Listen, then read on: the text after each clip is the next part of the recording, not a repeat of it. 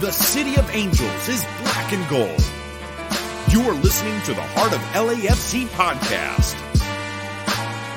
And now, Joseph Zacher.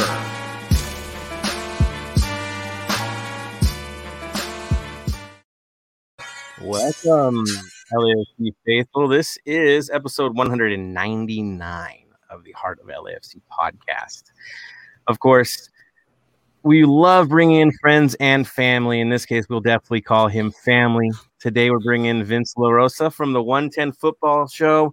And let's be honest, LAFC legend from day one, always in the mix. Welcome to the show, my brother.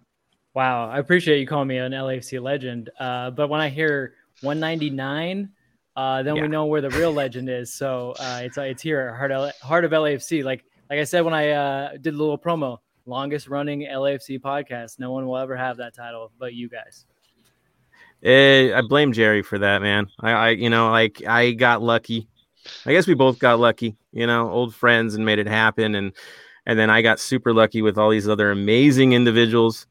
Again, my close friends, keeping me propped up, keeping this going, and making it what it is, a community pod at the end of the day. But Vince, it's an honor to have you, knowing that we've never had you on this before, which is wild.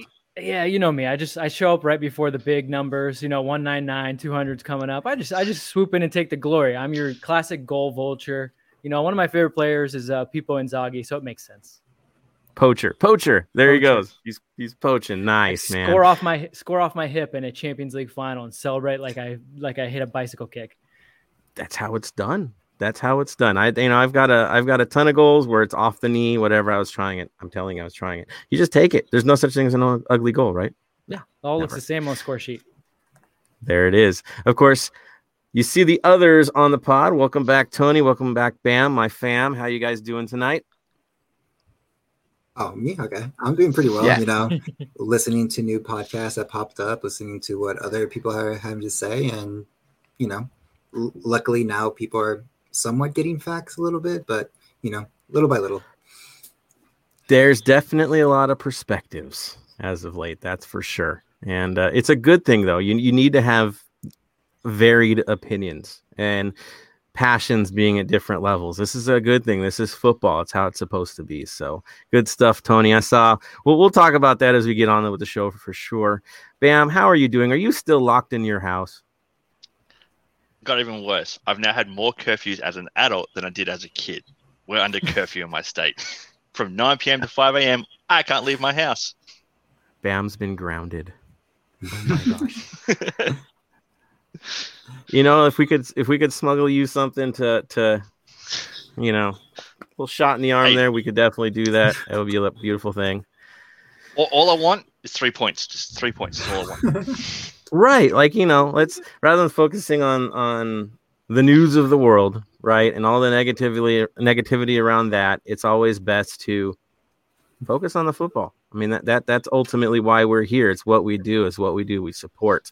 And it is our great escape. Of course, before we jump into the football and get into the fun stuff with Vince, we definitely have to mention something very important.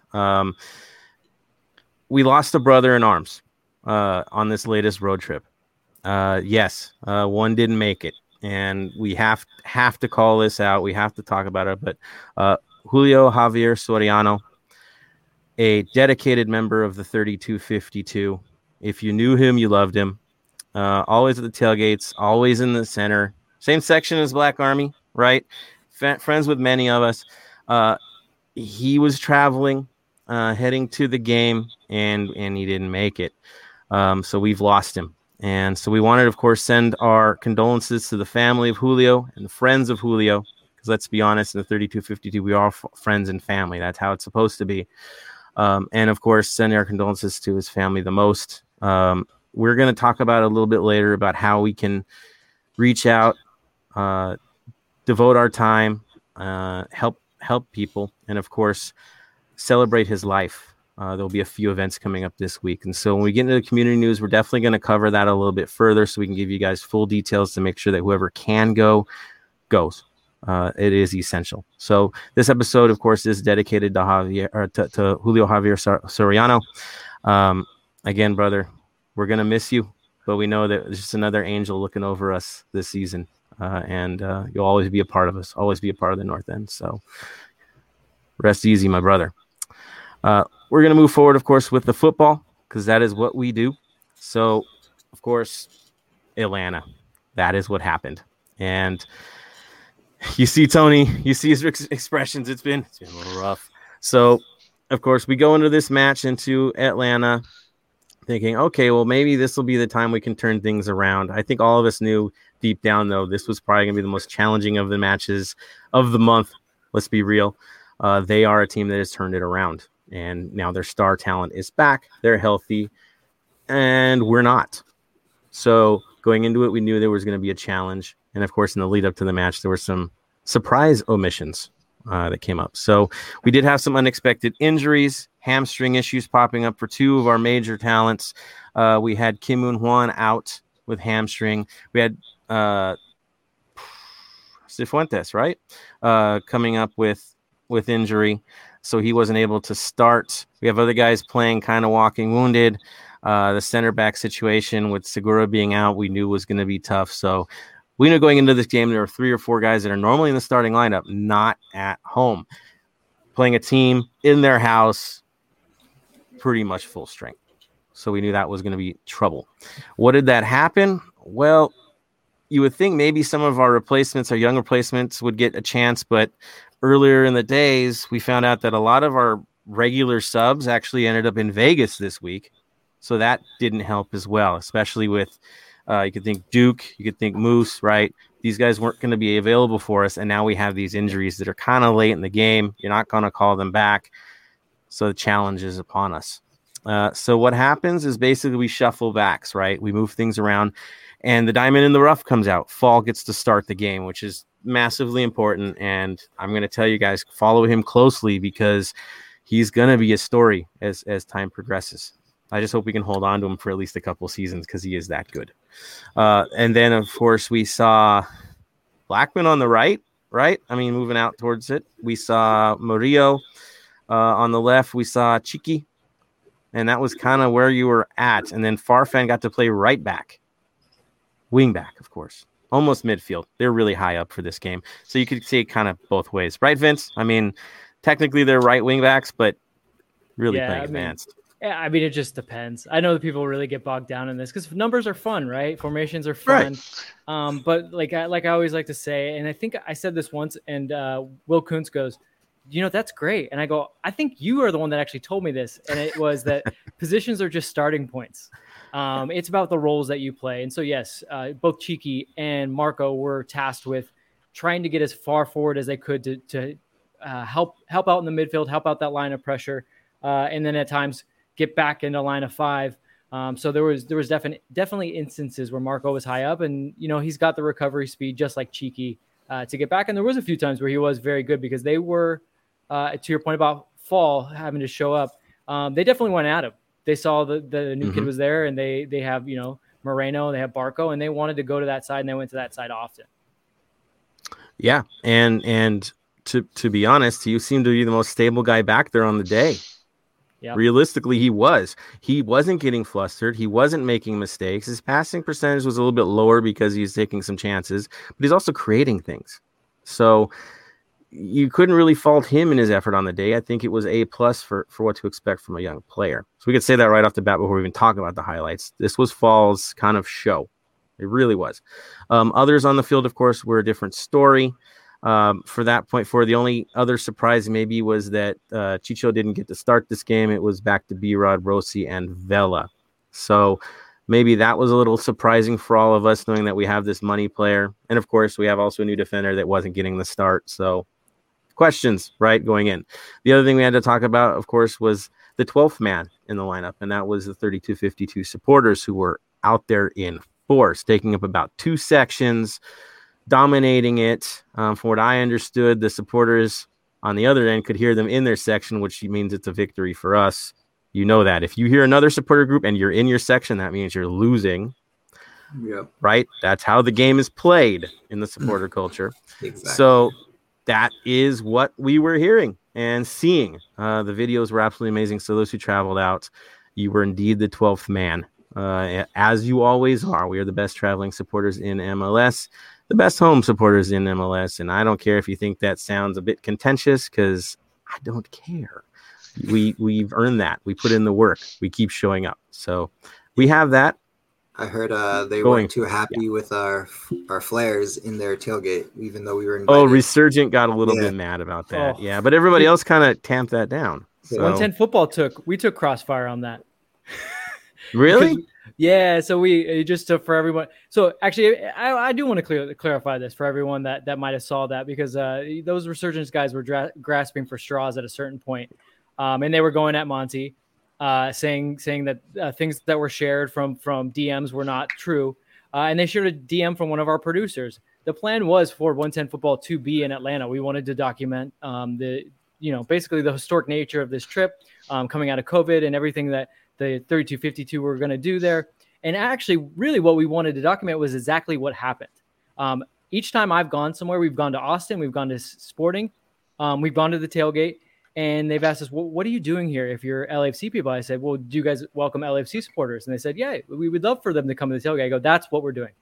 You need to understand that in American soccer culture, which is almost unique throughout the entire world, that you guys will actually allow opposing teams to a certain extent. Look, obviously Galaxy, LAFC does not mingle during games, but SKC, LAFC, Austin LAFC, especially East Coast teams like Atlanta, there is a commingling, and that is a beautiful thing. And I think what we want to document is the fact that is unique to American soccer culture. And we don't have very many unique things to American soccer culture. So we go there to do those things. And so our producer reached out to Resurgence and said, hey, we're probably going to be there a couple weeks before. We'd love to come out. And they basically rolled out the red carpet and were like, hey, thanks. They used that as saying we are an undercover organization for LAFC, that we were trying to use a fan show as a guise to get a PR victory for the supporters group, which was never the case. We never said we were part of LAFC. We said exactly who we were, but it was just funny to get a little bit of the crossfire, and it made me laugh. It didn't worry me at all, because I was like, it made them look so bad that one of our producers reached out and just said like, hey, we're just going to be there. We would like to document American soccer culture. And then that was their ammo to try to lure out LAFC fans as if they did something wrong. And for everything that I heard, everyone had a great time except for like 3 people, which decided to tweet about it. The 3 people that make up that group is very much a Mike D moment. Yep. Right. It's the new Mike D moment. And it's a new Mike D moment, but now East Coast style. So basically the way we see it, or Southern style, I should say, really, it's kind of the groups that are trying to prove themselves that pull stuff like this. When there's a rising tide that's much stronger than they are, and rather than riding that wave, they kind of want to be the breaker, right? Mm-hmm. That's what we see at certain teams. You get these little groups that try to push it, and what's funny is that usually it backfires and their own people shut them down. So The movement is right. Those who travel know. We were treated like the old red carpet treatment in Kansas City in our first season, and everywhere we've gone has been very positive. And then you see Global Diplomatic with all the charity events that they do now with other supporter groups globally,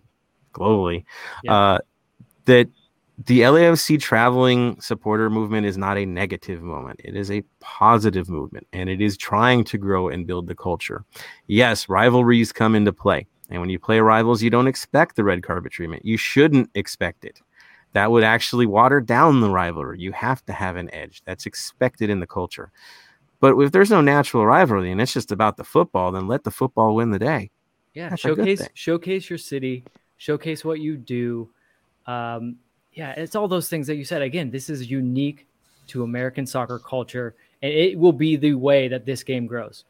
The only reason this game continues to grow is because when they watch on TV, they go, what is that over there that those people are doing? How can I become a part of that?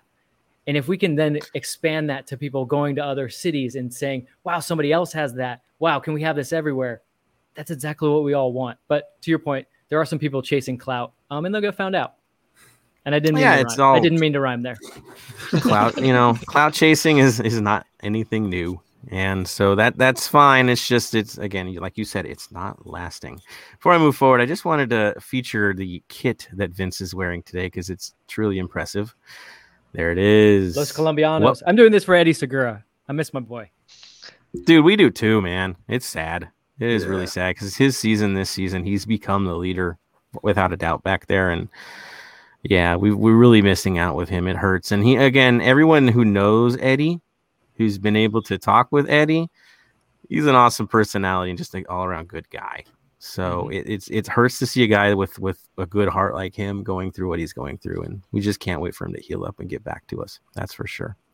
But yeah, the jersey looked good, man. I got to say, vintage always wins the day with me. So. Hey, I knew it was coming on the big show. So brought out the big guns. The big show. Yeah. No, it's dude, the old show, right? We've just been around a while. But no, we're just a part of the fabric, just like everybody else. We just decided to go crazy during the pandemic and do 8 million shows. So there's that. Moving on with the game. You show up every day, man. That's all you got. That's all you can do. Don't miss any weeks. The only thing I missed was the 3 weeks for vacation, and that's been it. And hey, we didn't have any games that time, so it's all good. Fair. So Atlanta's approach. We saw where we're at. Bam, what's going on with Atlanta? What did they throw out on the field at us? Well, instead of doing a 3-5-2, which we predicted last episode, they came up with a 5-3-2, which pretty much ended up being a 3-5-2. Well done to you. You ended up picking all 11 starters, so well done to you for that. The other big surprise was that the head ref for our game was Penzo. Now, I've been doing a bit of research the last couple of weeks. Out of the 5 regular season games we've had with him before this game, we've only won 1. We have a 1 win, 2 draws, 2 loss records. He averages 24.2 fouls a game. He averages 4.4 yellows per game and 0.4 reds per game for us. So going into that game, I was expecting a few more yellows than what actually came out. Into the first half, going by MLSsoccer.com, their summary, first half, nothing. It was absolutely nothing in the summary. You've got to go deep They're not into watching it. The game? Apparently not. They had no summary. For their brief summary, they had nothing. I would say the first half was actually more exciting than the second half. I would argue, but okay. Yep. Some of the highlights that I came across for the first half. Within the first minute, Vela had a nice cross into the box to no one. 6-minute mark, B-Rod had a good run into the box that ended up being a goal kick. 8th minute, Villa had a beautiful shot that was saved. 32nd minute was when Romero stepped up to the plate. It was a free kick to Atlanta just outside the box. A deflection off Blessing with a fingertip save in the top corner by Romero. That was a beautiful save for the game. Got to give him that. 31st minute, had a 3-on-2 with an attacking from Atlanta. Martinez had a good shot that got saved by Romero. From that play, back down the other end with a shot by B-Rod that got saved. 37th minute, with Blessing on the field, had a brilliant crack at goal. Just one too many 2 touches I've found with him. And 41st minute, beautiful free kick by Tuesta. Beautiful onside header by Mamadou Fall. I'm calling that onside. That was onside. VAR out. Is this where we can talk about that, or should we wait? No, let's just talk. Let's go for it right now. Jump into it, Vince. I feel like so. Whatever you may think of Bob Bradley, he was 100% spot on his description of this, because what he didn't do was talk about the actual onside offside. What he did talk about was the clear and obvious. And from what I know, and from what Max Brothers has told me from being on referee calls for broadcast, the only thing that VAR can use are the broadcast cameras. So everyone talks about, well, maybe there's a hidden view. There shouldn't be. Now, if there is a hidden view, then this would be against the supposed rules. So what we saw was a screenshot that looked like he might have been offside, maybe by a fraction of his shoulder, which is debatable. But it wasn't in line with the play. And I would say to you, if you said to me, hey, was the play onside or offside? And I said, it looked like it. And you said, well, was the picture down the line? And I said, no, that would automatically not be clear and obvious to you. Hence, not of the level that you should even be looking at it. And then the fact that Penso runs over, goes like this for a second, and then goes, oh yeah, no, offside. You got to be kidding me. Like, it should never would have been reviewed. To your point, Bam, it was a beautiful free kick, beautiful header, a big moment for a player in his first MLS start. And I'm not saying that should play into it, But it just by the letter of the supposed law, which I do think that MLS VAR is one of the best, at least in the way that they usually use it, because we don't have the lines drawn everywhere and we're not going too crazy. They've messed it up. And to Bob's point, we've been caught on the wrong side of that a couple times where it's always kind of not gone in our favor. The Galaxy game, that first Chicharito goal could have been offside. And you know what? We were okay with it because it was like, well, if it's close enough and it's not clear obvious, then what can you do? But this is the time they decide to look at it. He takes half a second to look at it and blows it off. And maybe the game doesn't go our way after that, but goals change games, as we saw in the second half. So it blows my mind that it went down that way. I would really, really, really like to have the audio available on overturned decisions. Mm-hmm. They do that in Australia, don't they? Yep. Yeah. It's accountability. And this league is notorious for borderline becoming sports entertainment rather than sports at times. You've seen it. You've seen runs that certain teams have that, boy, they're getting all the calls, right? It just doesn't seem right. VAR is cloudy enough within this league that it does look a little shady at times. I know you guys brought up the Portland goal that happened. Mm-hmm. Was it Portland's goal? That was way more obvious and still got away with a goal on that one. And you're like, why us, right? It seems to always be us. It never benefits us. And then you mentioned how we have a losing record with this referee, and he's so obvious with what his decision. Like, he didn't even bat an eye. You just start to wonder, like, is the target always on our back because we're supposed to be the favorites, the darlings? Like, what is this? Well, and my thing is, if you want sports entertainment, then don't allow them to open up the stadium dome so that while I'm watching it on my TV, I've got a big dot in the middle of the field. Like, come on. Ridiculous. Like, again, what you may think of Bob Bradley, he's exactly right on this point. We need the games to look better. They not just to play on the field. They just need to look better. Because if I'm watching that game, I'm going, God, I can't see because the camera's refocusing and white balancing. Maybe that's the first soccer game I ever watched. Hey, I've heard this Atlanta and LAFC team are really excited to watch. Oh, God, I can't watch that. Never come back. Yeah. For someone for the last couple of years that's only been able to watch our games, that was horrendous. It's tough, right? And I watched Minnesota and the Galaxy the night before and had a similar sun problem. And it was like, stop scheduling these games at these times. Yeah, if you do it, then you have to make accommodations for it, for sure. But yeah, the game times, middle of the day in Atlanta in the heat, and you open the doors. Like, I don't understand any of that. It makes no sense whatsoever. I'm still figuring that out. But yeah, the first goal to me that we scored, it was a beautiful moment, right? Young player getting his goal. You saw how much celebrating there was. It was just so beautiful, so storybook, so perfect for MLS. They threw it in the trash. They really did. They threw it in the trash. And MLS is going to MLS on a national broadcast, right? That's what they do. Every time you watch them on the national broadcast, they do something wrong, and then it's just, that's Bush League. Here we go again. That's why nobody takes you seriously. Yep. You're just not impartial. So there goes that. We lost that opportunity in the first half, and of course, that changes the look of everything. Reactions are what they are. I just felt that under the circumstances where we were at, it's a pretty good turnout for so many players missing. Kind of surprising to me that the game played the way it did in the first half. Vince, your overall impressions of the first half? I thought it did turn out to be even. I would say that, though, at least. I did think that Atlanta also showed out pretty well. Obviously, compared to the San Jose game, though, night and day. I mean, how organized they were, especially for the first 20 minutes. They looked really good. And then Atlanta started to get a better sense of how they could move around the midfield two of Atuesta and Blessing and find those spaces in the channels and get their guys like Moreno and Barco going.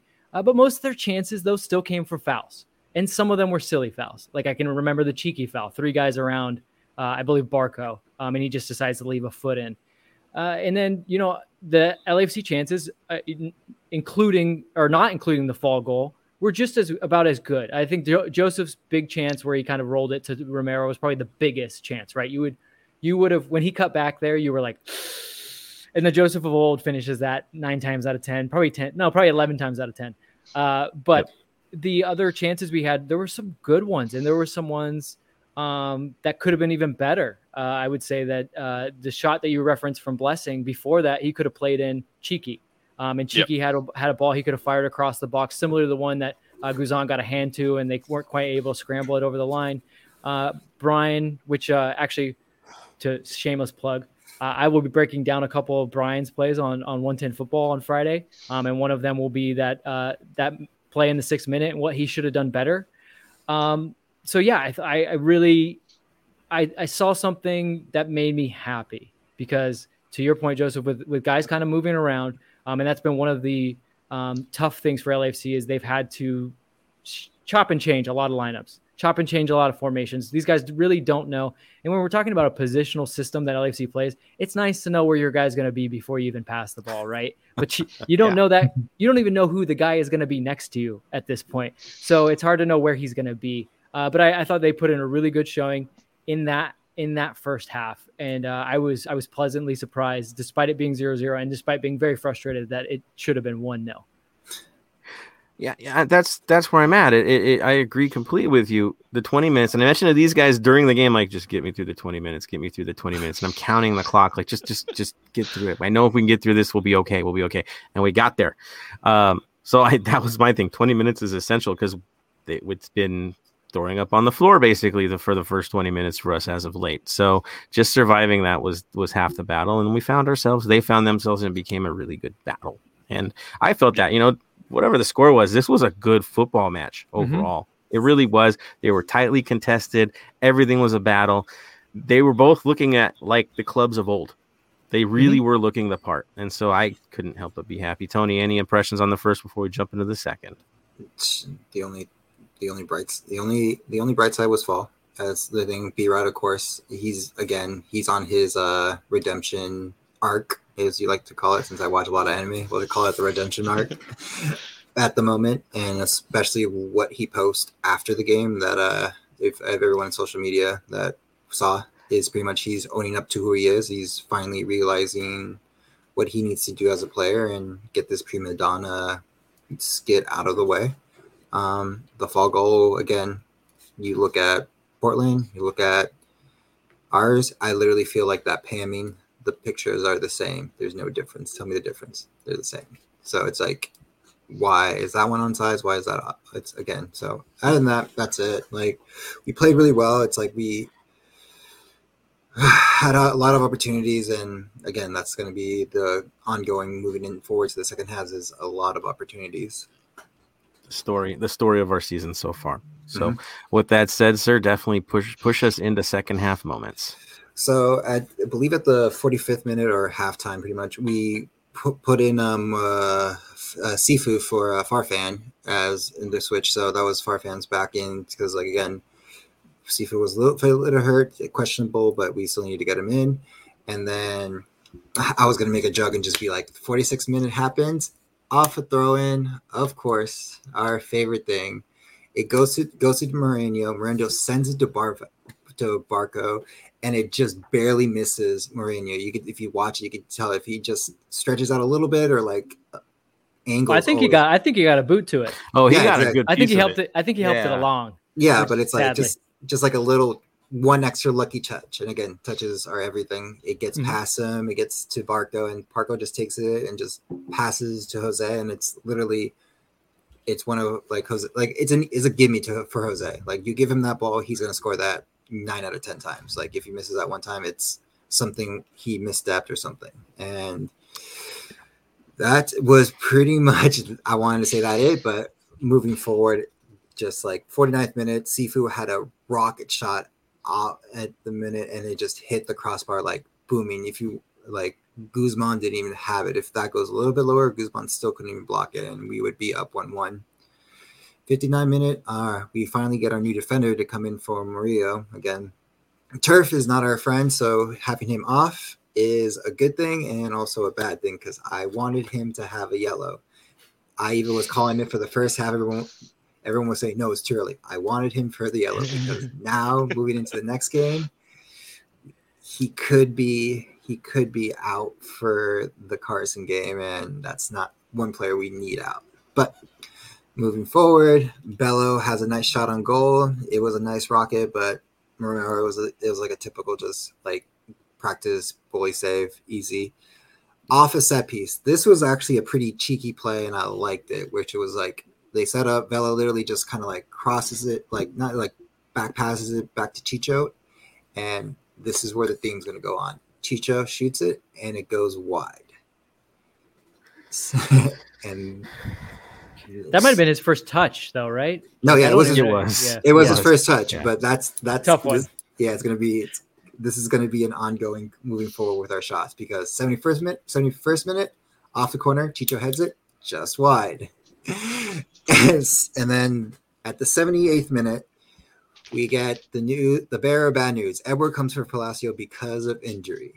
And I'll take this time, and pretty much everyone's been preaching about this on, like, anyone who watches soccer. It's like, we need to get rid of the synthetic turf. Like, I'm sorry. Like, again, if we're going to be taken seriously, we need to get off this synthetic turf. Like, Atlanta, I get it. You're playing on the football stadium. That's something you can't do. But it's one thing we need to change. Portland, I don't understand why they have it when they have more, like, when I think Portland or Seattle, I think greenery. So why do you have turf when your states are known for green, luscious trees and everything? So Palacio's out. We don't know his comeback date yet. We haven't had any information, and again, there's reasons for that, because, again, don't want our enemies to know what is inside our house, so you try to keep as much in-house as much as you can, so that way they can't use it against you. 81st minute, we have two things. One, Crisco comes on for Blessing, so he gets his first start, or his first play as an LAFC player, and then on that, we have a quick counter. It was, I forgot who got it. It looked like Sisu Chicho got the ball, passed it to Rossi, and he gets a nice shot of it, goes wide again.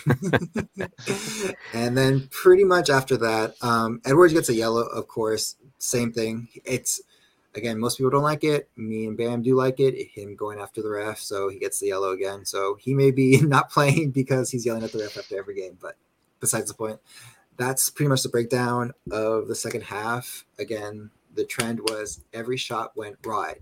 And I'll say this, I understand Bob's tactics, and we can talk days for about it, and we do this, but Bob can't be out there to tell the players to shoot the ball on target. That's not his job. That's their job. In training, they do it over and over and over, but I'm sorry, that's how it goes. Like, it goes one way, or it doesn't matter the touch, but it went wide, so we have to finish our opportunities. So, and I challenge anybody that's like putting Bob on this result. At what point in this game would you say, well, that's why it turned, because Bob did this? I can't find it. There's a substitution. That's what turned it? No, not that either. I think we're in a moment right now with makeshift lineups that our guys are trying to basically thread the needle. They're trying the perfect shot because they feel they have to do it to make it work, to make it count. So they're pulling up too tight on things. That's why you have the near misses. They're trying to put it in the upper corner. They're trying to put it inside the inside netting of the post. They want total perfection, which usually means that you miss. It's going to be a close miss, but you're going to miss. Instead of just putting it on keeper and making him do his job.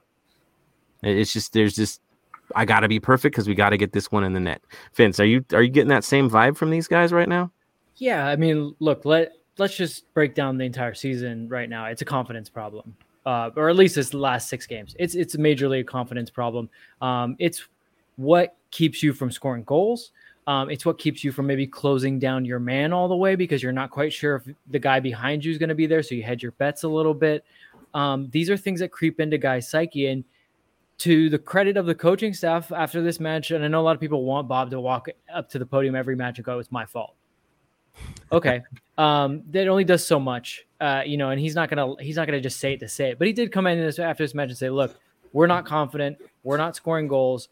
Our team clearly is at its darkest point. And that's on me because he knows that he needs to bring those guys' spirits up, whether it is through tough love or it's through putting an arm around the guy. That's what you pay a high level manager to do, to figure out how to communicate his message and communicate to the players. Hey guys, you can loosen up a little bit here. Hey, we just need you to give that little bit more, because I mean, I could tell you, I can tell you this. It's hard to explain, but I can tell you it's a feeling. There's this feeling you get when things are going well. And it's one thing in finishing, obviously you feel like everything is going in, but it's also in just your energy levels in general. Like when you're pressing and you get this feeling, it feels like a wave. It's almost like surfing. You feel this wave coming, this swell coming behind you, and you're like, oh man, if I just lean into this, this is going to be the coolest ride of my life.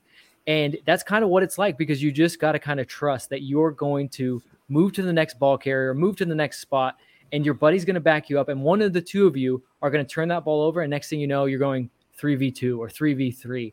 And it's just this energy, this vibe that you get. And right now, guys are to your point, they're pulling up a little bit short, or they're a little bit tight here and there. And then the other thing I think that the big thing from the second half was they put in Sifu and they changed the system. They went to 4-3-3. But yes, a minute in, Moreno's passing that ball to Barco, but it wasn't going to Barco. And Murillo, one way or another, could have cut that out. And he didn't, unfortunately. And this is the other story of our season. It seems like every mistake we make leads to a goal. Mm-hmm. I can't explain it. And it can happen to you. Look, as of right now, and people that don't love stats are going to get on me for this, but as of right now, LAFC's underlying numbers and their stats are still very good. They're still creating chances, which is, aside from scoring goals, the hardest thing to do in this sport is to create chances. There's plenty of teams that are bad that can say, hey, we're unlucky. No, you're bad. You're not creating chances. You're not getting shots on target. LAFC are still getting shots. Like when people tell me, hey, they're not shooting enough. LAFC's in the top 5 in shots. Hey, they don't want to shoot from outside the 18. Well, yes, I get that. You want a little more shots from outside the 18, but you don't just shoot from outside the 18 just to do it. You still want to work your way into a chance, because this is the way they play. Hey, I want to see crosses. Okay, who's going to put their head on the cross? We're not doing that. We'll do cutbacks. We'll do across the box type things, but we're not just going to hit the ball in the air. That's not in modern soccer, it's not a strategy. And yes, over the course of a year, normally things even out. Now, sometimes it doesn't always. There's a very good recent example of this. If you're an EPL fan, Brighton had probably I think they had like the 5th best expected goal differential in the league, which is bananas for a team like Brighton. They finished just above the relegation line, and the results never met up.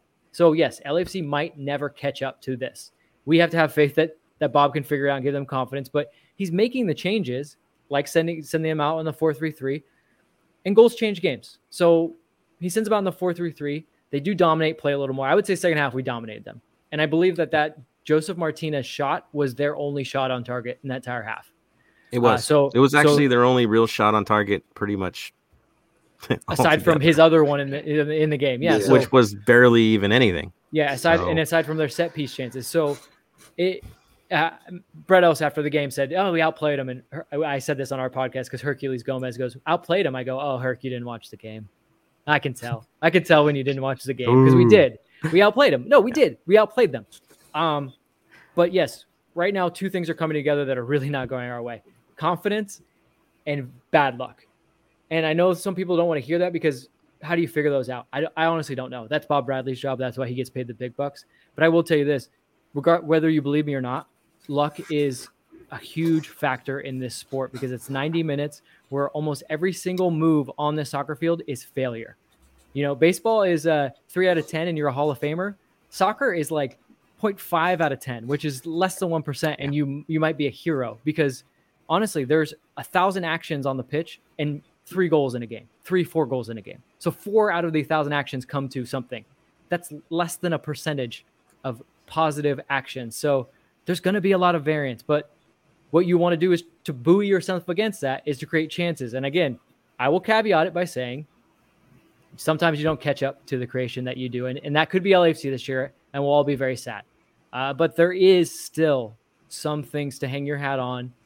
And it's why when people say stuff like, man, if we were in the Premier League, we'd be relegated. No, we wouldn't, first of all, because we're not in the bottom 3. So please learn about what relegation is. But 2, we're not that bad.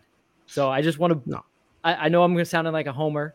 For all those that still believe, I do not collect any paychecks from LAFC. They have not paid me to say this. I've gone on this rant on my own accord. And I just want to share this with you, because I feel like this actually enhances the way I watch games. This enhances my passion. If it doesn't do it for you, fine, throw it away. But for me, to understand the game a little bit more enhances it. And also it gives me a greater respect for the people that play it, for the players and the coaches. This is not easy, guys. And it's not as easy as just fire your coach. It's not as easy as just change the players. So that would be my big rant for this Atlanta game, and basically for LAFC season as a whole for people. The microcosm. Tony, jump in, sir. I was gonna say, if you guys want to learn about chances, and like it's honestly, if you have Amazon Prime, which most people I feel do, go watch. What is it? This Is Football, episode 3, Chances. It literally tells you what football is, and it gives you 3 like main like reasons why. I know one of the stories is not a very good for Joseph over here, because it's about Bayern Munich losing because it's about Bayern losing, but it tells you the story about like this team. What's the team? I think it says on there. I didn't even tell you. What the hell? Is it Stuttgart versus Bayern? I think so. It was like they've always gone to the champ. They always gone there. They can never get the right luck. They never can do that. And then they go to the game and they finally get the lucky bounce, lucky stuff like that. And they literally talk about just chances and chances and chances. And like they keep saying like football is about chances. It's on your one side or the other side. So if you guys want something to watch, like I said, This Is Football is a really good series to watch. But it really is. Yeah, but watch Chances to understand even more. It's a trip watching that episode. It's probably the best episode in the series, at least I think it is, even though it is including my team losing, just to see how the game flows and how expected goals actually work. That's kind of where you're at in that episode. So it's a good one to follow. It really is, just to show that sometimes things just don't go your way in a season. Doesn't mean it's going to be the whole season. Maybe for Brighton it was, but it can be. I do want to put that out there for people. Look, stats are one thing, and I know some people in the chat are saying, but how many stats do we fail at? Look, there are some stats that are more important than others, that are better than others, but ultimately the points that you collect in the season, the goals you score, your goal differential are all going to be the best predictors of how well you do. I get it. Yeah. But I just want to remind people that the best way to get yourself to buoy yourself against the randomness and the ultimate noise that is a soccer match is to create chances. And LAFC still does that. Now, when they stop, then I'll really, really start. I will be one of the first ones to come on here and say, oh no, guys, this is terrifying. This is really bad. Because their ultimately heads are down. Yeah. Ultimately too, even though we're getting goals scored on us, our defensive record is actually pretty good, but for whatever reason, the soccer gods, whatever you want to call it, every time we make a mistake, it seems to lead to a goal. Yeah. And also we can't get past 2 goals in a game this year. I haven't scored 3 goals in a game in it's like 25 games now.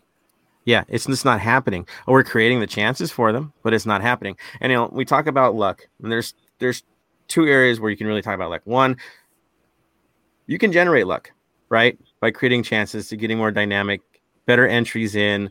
You can generate luck just by creating bounces in there, right? Getting the ball on the keeper, making him do the job rather than just trying to do it perfect every time. There's also the luck in terms of what lineup you can field each week. And in our case, we never get to field the lineup each week. It's never the same lineup. I keep looking and it's just not the same. It can't be the same. We were getting results. It got kind of the usual. But right now, we have no consistency in the lineup. And it's not by choice, right? It's by necessity that we're in this situation. So that takes the luck away in many cases. Now, in terms of the goal that we allowed, Murillo's goal, you got to look at it this way. He got away with that in the first half and actually brought the ball down nicely, doing the exact same play. This case, it didn't go the right way, deflected a different way. The other thought that I had in the play was maybe there's not 100% confidence in a young kid like Fall that was cutting behind him on the play. So he felt as the leader out there that he had to do something rather than leave it to the kid in a one-on-one situation. Personally, I felt if it went through, it probably would have skipped along on that turf and would have been a nothing play because it's turf, right? But we don't play that way because we don't play on turf. No, he knows in that moment he's 2v2. So he's got to try to do something. God, imagine if he does nothing and it goes right to the guy. Bob's going to be much madder than if he tried to do something and it does still go right to the guy. Oh, wait, not only Bob. The rest of us would be mad at him not doing it. Right. No, it's that. And then the other thing I wanted to bring up is every one of our defenders in this game coughed up the ball in the box and got away with it. Mm-hmm. First half, all of them had a ball pop forward and probably should have got put out to dry pretty much and got away with it. So they all had their moments in this game. Got away with those, but that one's the one that got us in the second half. And of course, in the first few minutes, because it's what we do, because we've never had a complete 90. There's always been some goofball situation where we just never get a full 90 out of this team. And we can be mad at Bob about that if you want to be, or we just look at what the situational problems are. And in most of the cases this year, it's been a single blunder and you're punished, right, in a moment. Now we have to move on. Right? We can't waste it too much. I will say there is some things that I do also want to bring up, and that's probably the leadership aspect. Not from the manager, but from our own DPs, the guys that get paid the big bucks. The only guy that seemed to be trying to create a fire, create something ugly out there to at least fire some people up was Raheem. Right? Yeah. He's the only one. He's fighting with the ref. He's throwing some sandpaper, getting ugly with it. I didn't get that from Vela, and he's our captain, right? There had to be a moment I felt in this game where you're getting into it that you start picking fights with Atlanta. You make it a bit of a just to get them off, right? Just something to switch things up. We never have that guy, right, that wants to do that. And I think on a road match, it would have been something just to fire the guys up to unite a little bit more in a situation that we're in. Maybe going into half was something like that where you had a moment, right? And you pissed everybody off. And you walked off and feel like we're going to get those guys in the second half. I haven't really seen that from our guys yet. It's been more of we're the nice guys. We're going to play our system. It's got to work itself out. I'm waiting for it where it's like, I want to see a little bit of anger. I do. I mean, I would say, though, if you rewatch that match, that Carlos was chirping the ref quite a lot. Like, he was definitely in the ref's ear. He was like, why is Brad Guzan taking 5 minutes on every goal kick? Why is this happening? Why are you not giving yellow cards when my guys are getting fouled the way that they are? So, that's just not Carlos. It just never will be. We can't keep hoping. He's a guy that wants to do things on his own. But where I agree with you on DPs and leadership is they're not leading by example. Carlos is trying his best. Diego's gone missing as of late, and Brian is still Brian. And we've learned. What we've learned in this league is you need to have probably all 3 DPs firing, at least 2.5, to even have a chance to really compete at the end of the season. And we just don't. I mean, you have the quality of the DPs, which a lot of people miss on the quality of their DPs, but we just don't have them performing. Right. Yeah. Right. Also, and then varying, right? Using your DPs in different positions rather than all up front. Yeah. Right. With the people that are saying, Edwards shouldn't be arguing with the ref and all that kind of stuff. Who would you rather get sent off for doing that? Vela or Edwards? Rossi or Edwards? Yeah. Twister or Edwards? Who would you rather have been sent off for that? I know who I'd rather be sent off for that. Edwards. Yeah. Right. He knows that too. Yeah. But look, ultimately, I think this team just needs to hold up a mirror. It's not about the other team. It's not about picking fights with the other team. It's just like, guys, somebody needs to come in here, score a goal, and then turn around and not even celebrate, but turn around and look at the other 10 players and go, that's how you do it. It's not that hard. We can do it again. And guys, just suck it up. Just suck it up. And I think they're just not, the moment hasn't happened. It really just, it hasn't. I guarantee you actually the moment kind of did happen. Mamadou Fall scored that goal and he wanted to fire up his teammates. And then they immediately had to come back down and restart. So yeah, it's hard. It takes all of it out. And of course, that's a moment where you hope that builds some anger in them to come out in the second half. And it didn't quite happen the way we thought it would. But here we are. Now, moving on beyond that, any final reactions before we talk about a little bit of ISOs on some players and what's going on with those guys? Oh, let's get into players. All right. So the B-Rod situation. Here we go again. The man is playing on the wing, which means you need to create things. You need to create stuff in the box. That's your job. You can hold the ball and look pretty all you want. His expected goals on the day, 0.09. Again, he wasn't ever in a position where it was going to be threatening. His expected assists on the day, which is wild, it was a 0.06. Could have been easily higher if he played just a little bit better. One less touch and one move in, right? Just a split second better, and that's a different story. He had 2 shots on goal in total and 0 chances created. You're a designated player. You can't function as a team with a designated player that's performing in that way. I couldn't condemn the kid, but he's overpaid for what he does right now, and it's a hard take, but it's the truth. Chicho's situation on the day, 100% on passing. He only had a few, but he was effective in his passing. His expected goals were 0.12. Expected assists 0.01. Again, I think a lot of that's just because you didn't have a lot of time out there, right? And then the expected goals, like when he did have those close plays, they weren't easy plays. They weren't just bury it. He had to put in some work to get there. He had to slice it to make it happen. So it was a hard effort. Credit to him even being close in those moments. But that was kind of his day. He didn't get a lot. There was a few plays where he should have got calls he didn't get.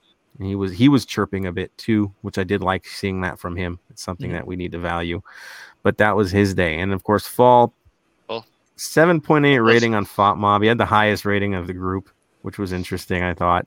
8 out of 8 on duels won. 2 out of 3 on tackles. His passing percentages was in the mid 70s this time, a little bit down. 71. Yeah. Great, and I think it's just not bad either. It's just, I would take passing percentage always with a grain of salt. Yeah. I really would. Because honestly, I think in those cases, what he was doing was he was trying to stretch stuff out to create. And usually that gets intercepted. Yeah, look. He really is good at those. You can have Darlington Nagbe and play 100% of your passes sideways and backwards. That doesn't help my team. Ultimately the goal is to play forwards and to get the ball as close to the goal as possible. And he was trying some stuff, and I like that. He was. But my favorite stat from Fall for this game, expected goals, 0.74. He had a better expected goals than B-Rod. That's interesting. That makes me think, no, then that means they absolutely had to. They're counting the shot that got called back. Yes, they did. Which makes no sense, but okay. The whole sequence has to be canceled out, right? Yes. It should not be counted as a shot at all. It's because technically the second you're offside, play stops. Technically, it's an errant pass in the stats. Yeah. And he had 8 recoveries as well. Yeah, he was. He was good. And Steve Cherundolo told Max Bretos and I a couple months ago, "Hey, man," because I was asking about Traore because I had seen Traore when he first came to training with Mahala, and he had this sweet left foot, and he was pinging balls across field diagonals, something that not a lot of our guys can do. And I was like, "Man, this guy's good." And I was like, "Steve, when are you going to see Traore? I know he had a little run out in the COVID season. He looked scared. He looked a little bit out of his depth." He goes, "Yeah, I think he just needs some time under him, and he needs some more games, and he needs to feel that pressure." And I go, what about Mamadou? He goes, "Oh, you're going to like Mamadou." And I think we're starting to see that because he does take chances with his passes, and his passes are good too. He plays a good ball. It's like an easy ball to handle. But yes, he's got good recovery speed, and he just needs to get games, needs to see more pictures, pictures of things happening on the pitch, because ultimately I think he's going to be similar to a Murillo type where he's going to snuff out a lot of stuff because he can be big and physical and he can run, but he's a much better passer. He's much cleaner on the ball, so that's going to be really great. I like the reads that he puts into it. He's always stepping into a play before others actually think about it, so he doesn't have to bother with the slide tackles or the hard challenges because he's just there. He knows where to be. Just crazy for a kid his age, but he's got that already. Bam, go for it. I'll be far enough to say, with his contract, LAFC has an option for an extra 2 years. Sign it 2 years now. Sign him till the end of 2024. I Keep think him in the system for more years. The way he's been playing, especially this last 90 minutes, was amazing. We need someone like that for the future. I think they will. I don't think there's any question.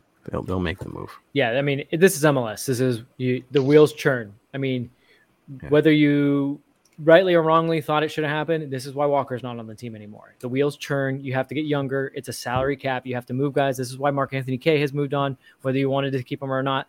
Guys deserve raises. I would never fault the player for needing to get money, but you can't always be the team that gives him that raise because sometimes you've got a Tristan Blackman waiting. Sometimes you've got a Mamadou Fall waiting. Sometimes for Mark Anthony Kaye, you've got Sifu and you've got Latif and you've got all these guys. So this is the balancing act. This is where it's not easy. This is, again, where I have this respect for these and when you take these, they're not 100%. Like we always seem to think that like, oh, I wouldn't have done that because I knew better. No, you didn't.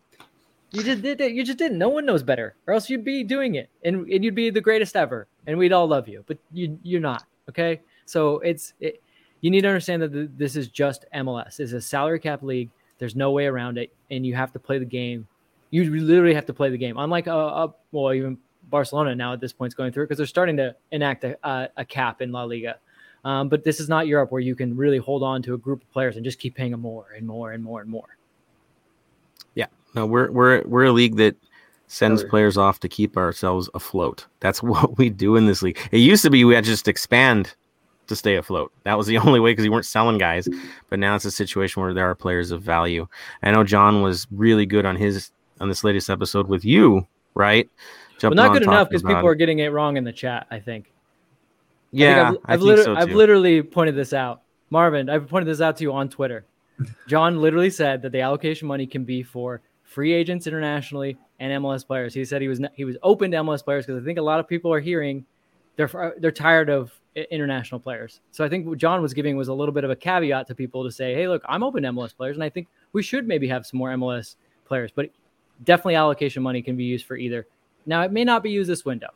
I'll just put that out there, though. It may not be used by September 15th.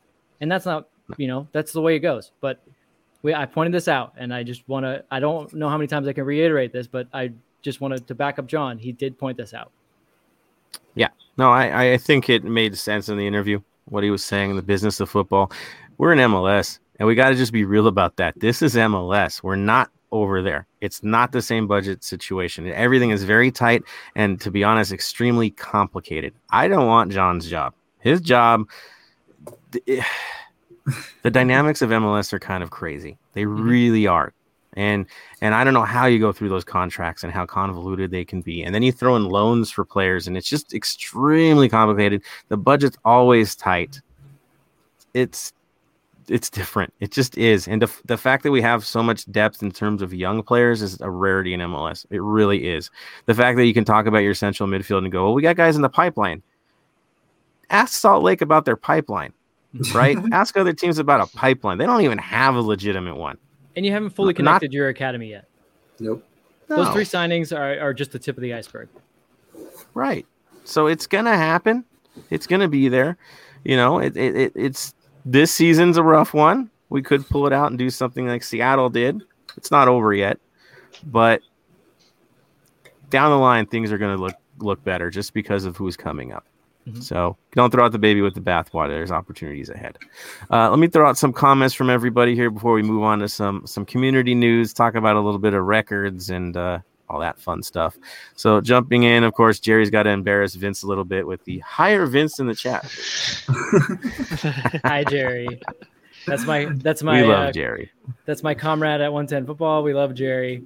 Jerry's the best. Thank you, Jerry. I appreciate. Keep the higher hashtag Vince going forever, even though I have a job and I very much love it at 110 Football. But I love the hashtag. Yes, it's a beautiful thing, and we're happy that you're over there for sure. It was, having it at the club and the time that we had you was an absolute blessing. That is for certain. But dude, having you still talking LAFC in this biz, yeah, we're lucky. We really are. Jason, Vince, did you watch the Descendants documentary yet? I have to self-report. I'm sorry, Jason. I have not had time yet to watch it. I need to. God, there's so much good TV on, but it's in my Amazon Prime watch list, and I need to get to it before it drops off there. So thank you for the reminder. But no, I have not, and I feel bad now. You'll get it. We got off season for that kind of stuff. Ain't anything with luck. We're blessed. 200 is going to be one to remember. I certainly hope so. I just hope the equipment works on the day. Yep, looking forward to 200 from Jason. Moving on, we've got Ben. Vince is the man. Hire Vince. Vince has been hired, people. I'm telling you, keep the hashtag going. It's fun. Because I got to stay hired because I'm paying all these people to make these comments. Ooh, there it is. We're all ending up on a resume. You see that? Money's in the mail, Benjamin. Thank you. Stay positive with Jerry. Exactly. Hector says, what do you guys think about Rossi, Chicho, and Vela in the front line with Brian in the mid with Atuesta and Sifu? I want to see that. Ooh, me either. How would that? I'm curious. How would that fit together? So I'll tell you. I want to get your take on it. But how would that fit together with you specifically? Look, the front line, slam dunk. We already know. Yeah, 100%. Yeah. So how does that Brian specifically fit together in the midfield for you?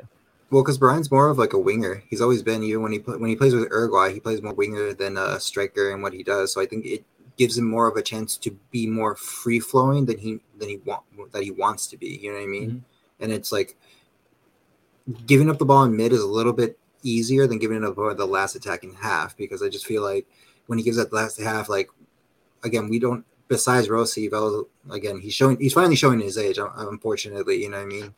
As much as 32 is not that old, because I'm almost turning 35 this year, it's like my birthday's coming up soon. I'm well over 32. Oh no. Yeah, exactly. So it doesn't feel like it doesn't feel old, but of course in sports world, that's like you're pretty much done and stuff like that. So Vela can't recover. Rossi at the moment I don't know where he's at. He said that he's something's wrong mentally with him, and that could be COVID, of course. I don't want to keep up bringing COVID, but COVID has a major issue because, again, this is Brian or this is Carlos? This is Rossi. We're talking about Rossi. Rossi. Yeah, I'm talking about Vela.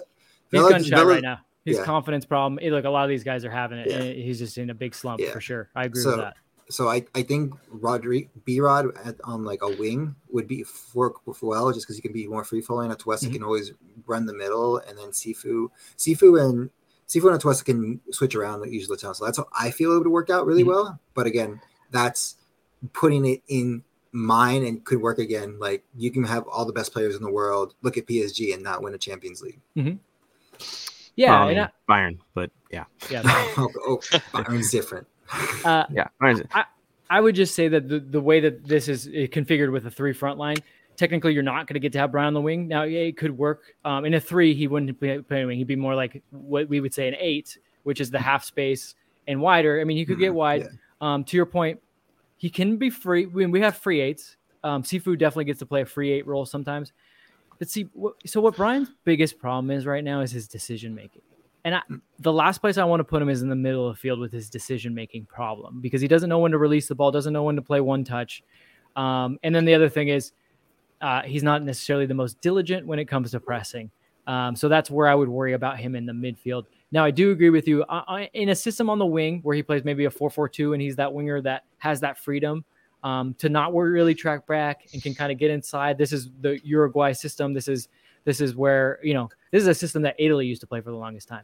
The number 10 was always the left winger because they would, as the team would kind of tilt on its axis, that 10 could get closer to goal and get closer into the middle. Yeah. In that system, it possibly could work. But again, I question Brian's decision-making, and I hate to plug it again, but I'm going to do it. Check out 110 Football on Friday, because I'm going to be talking all about Brian's decision-making, how some of these plays have been very easy for him.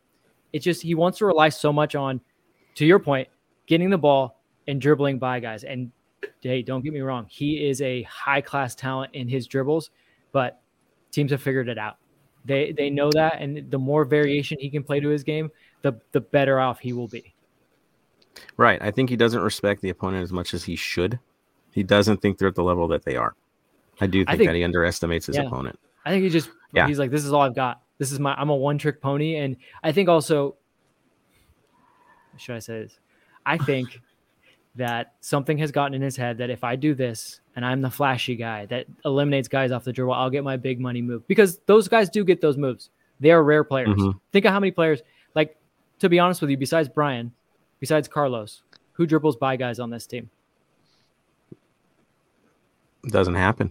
Exactly. Rarely. Doesn't happen. Rarely. Like, Atuesta can do it from time to time from midfield because he gets the edge on guys. Latif gets an edge on a guy.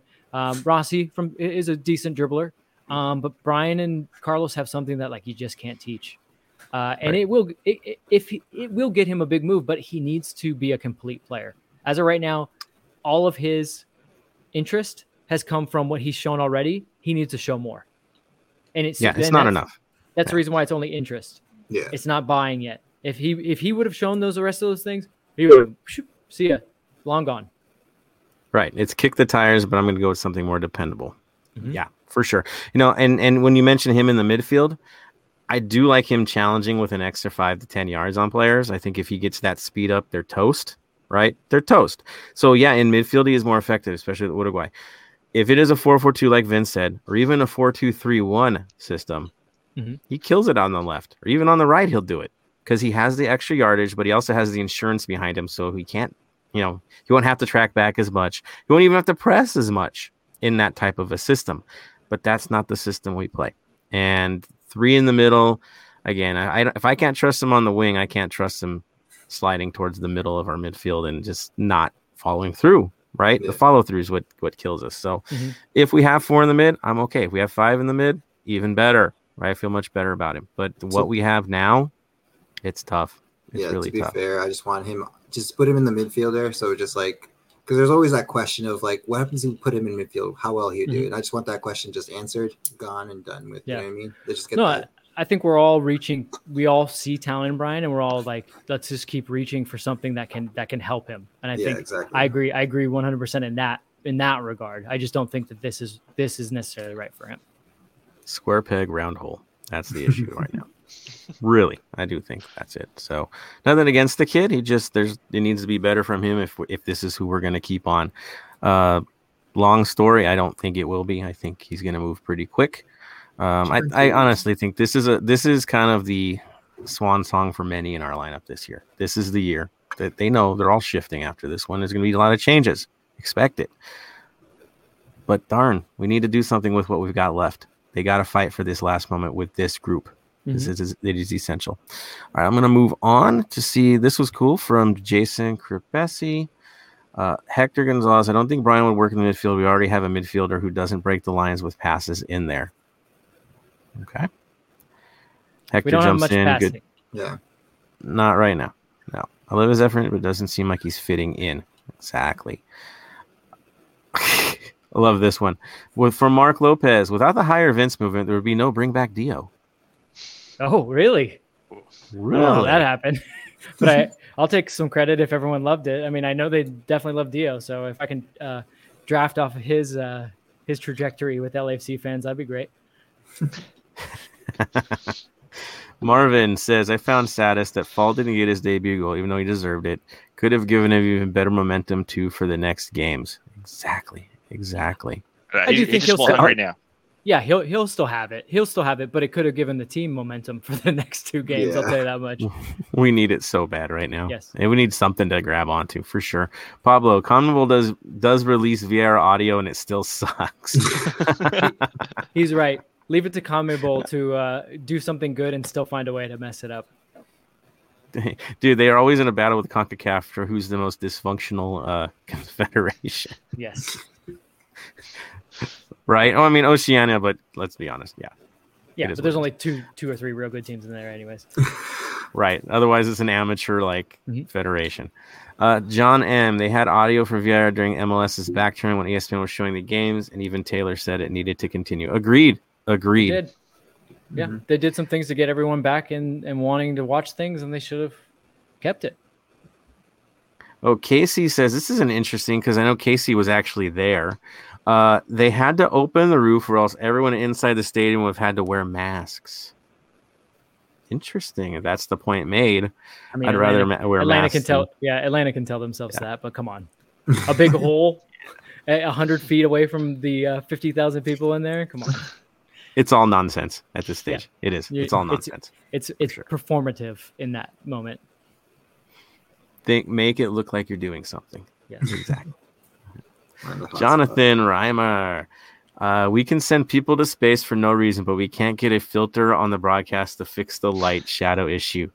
Hey, brother, MLS is going to MLS, man. Yep. Reynoso, exactly to Jonathan's point. Oh, what? Jerry Reynoso says, bring back plaid pants. So I was wearing plaid pants on a lot of the pre. For those that don't know, and if you don't know, how dare you?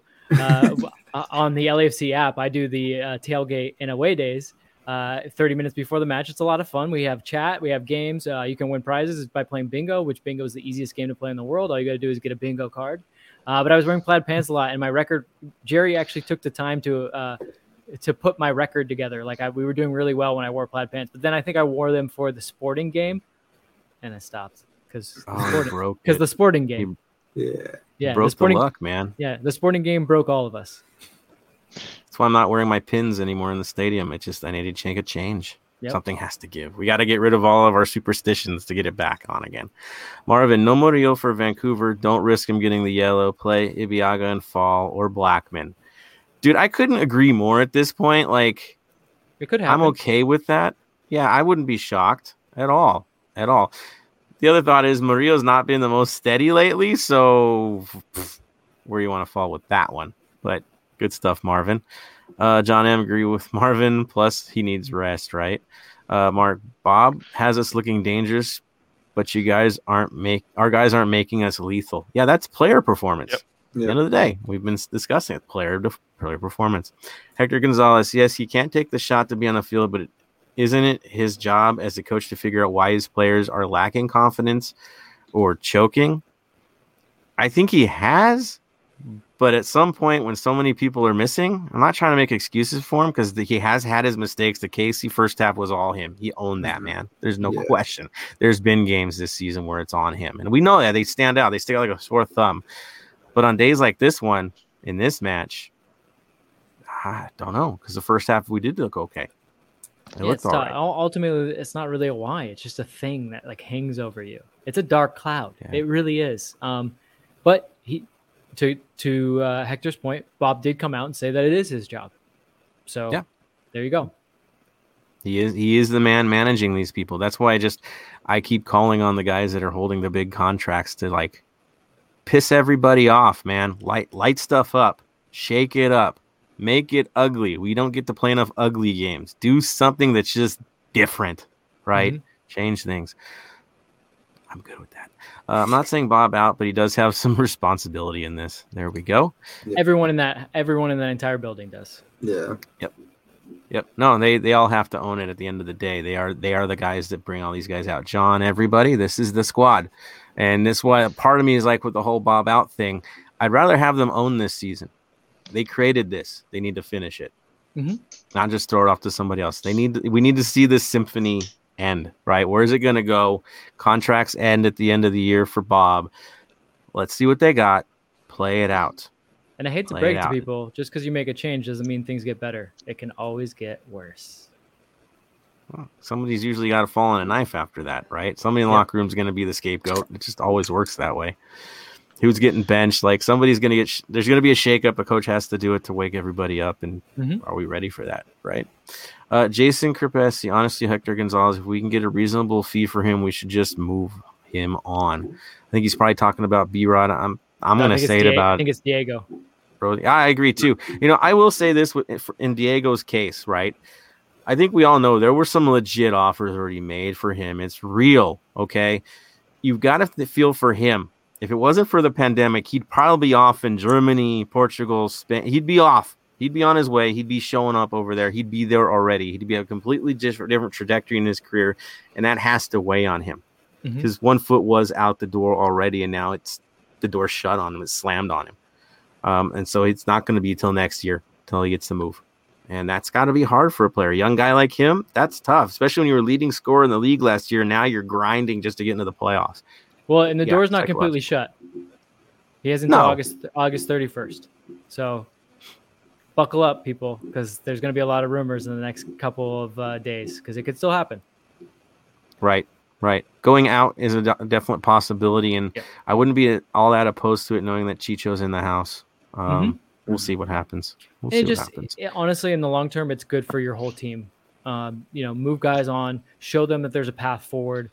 They know that they can be next, and also just for the team in general, it's a proof of concept.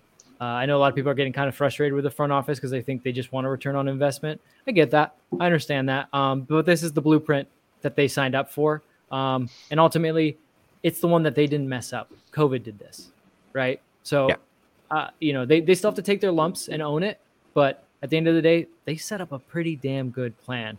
It just took, a global pandemic that locked us all down to do this. So, unless you think that we're going to have a lot more of those, which, well, knock on wood, I hope we don't. But that's, I'm foreseeing a 100-year thing that only happens every 100 years. I think they did a pretty good job.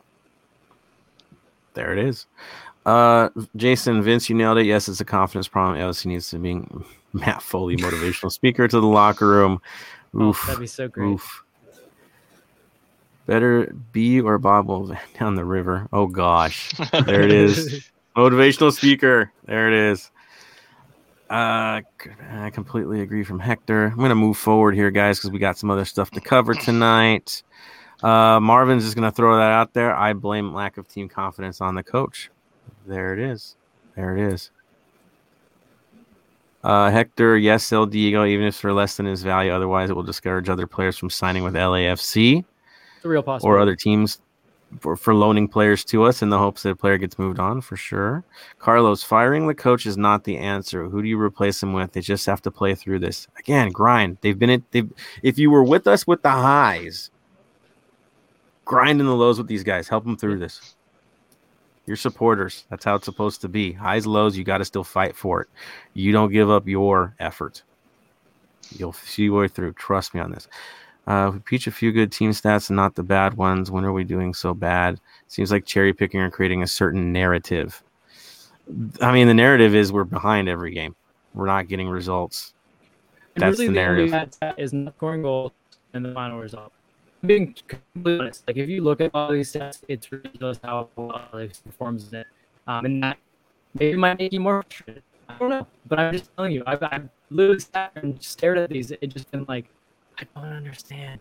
They don't give up the most goals in the league. They're actually like second best in shots on goal, which is a pretty good indicator of how many goals you give up. Like, I can just keep filling these up. They're not cherry picking. I just go to the list.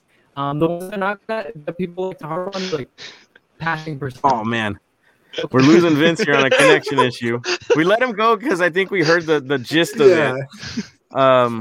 Dang, Vince, so we're losing you a little bit here. Chopping up, but at the end of the day, yeah, I think that's it. The stat is what it is. The results aren't happening, and that's what you can definitely throw it out on for sure. The results are ended bisted. Maybe that's what it is. Dang, yeah, we're having trouble with the technical stuff. We'll move through here. I think we're gonna move on. And Adrian, this is football. We're gonna move this forward because we've got some other stuff to talk about. Club news, of course, is that there are some injuries still. Thursdays is the news drop, so it's kind of rough on us doing a Wednesday. We miss out on a few things, right? It's always a news drop on Thursdays. That's why we do our shows on Thursdays in most cases. A little different this time around. Really, at the end of the day, we got to go to Vancouver. We got to get a result because the game after that's going to be the Galaxy, and you can't mess around. You can't. So they got to find their way all of a sudden in one single match on the road before the rivalry match happens, which we'll preview on episode 200. There I go, plug the 200. So there it is. Then we'll talk about that more. Community updates. I'm going to throw that to Tony because there's some stuff to talk about, right, sir? A lot to talk about. Some good and some bad. We'll start with the good. So for anybody not able to go to Vancouver, which is pretty much all of us, because Vancouver has a very strict policy on like travel and everything like that, even with people having their shots and vaccinations, all stuff, they still need to go through everything. So rather not risk it. In other words, if you are able to make it out there, then lucky you, but unfortunately most of us won't. So it breaks down like this. TSG is at the beer gardens in Koreatown, like always. BA and crew are going to be at La Chuperia on 3742 Flower Street, Los Angeles.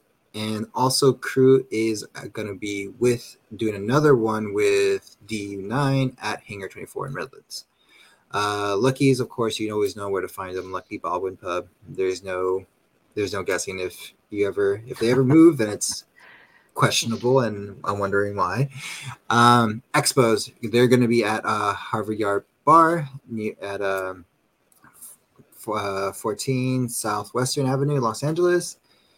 And here we go with the unfortunate news. As we opened up with the show that Julio,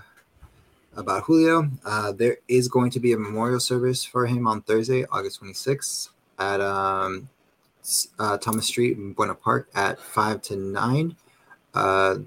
They asked you to please RSVP. I don't have the number on you, but there's a couple posts out there to do that. So if you guys want to pay their respects for him, it'll be going on around that time. Also, before the TSG watch party, they'll actually have a celebration of life for him at 4:30, and it'll most likely keep going on into their watch parties as well. And on another sad news, one of our other brothers, father passed away. Papa Luis has a GoFundMe on D9U's bio. So if you guys want to help him hit one of our brothers out to help pay for funeral costs, anything they need, just go on to their GoFundMe on their page. And also for Julio as well, the TSG has their GoFundMe on their bio as well to link. So if you guys want to help out for that as well. So like I said, we've also shared that on our Instagram account as well. So it's out there. If you look into our stories, you'll find it. Definitely the 3252 has jumped on to assist as well as possible, but definitely in both cases, support is needed. I can tell you with Papa Luis and his family, they've always been extremely generous running charities, really sticking to it, helping the community. So it's their time of need. So definitely step up and help them out as best you possibly can. All right. Ooh, I just actually realized something I forgot to. Right, where is my book? Well, I know D9 and Crew are also running a charity event. I forgot what it was for at the moment, but it's at right before the watch party, like I believe at 3:00 till 5 at the same place as well. So they're doing a nice charitable event there. So if you guys wanted to help join out, it is on the same flyer of their watch party as well. So go as well, help out with that. And then I know the Global Diplomatic charity events that we were doing this past weekend were highly successful, but they are still happening. Rather than closing up shop on it and shipping everything off, it's going to go another week at least. So the viewing parties, many are going to organize donations locations as well for that. So keep your eyes peeled, right? Look for that because there should be other information regarding adding more to that event. So that is where we're at. Of course, moving into some happier news, of course, we have a tradition on this show called the Black and Gold Vinyl Club Minute.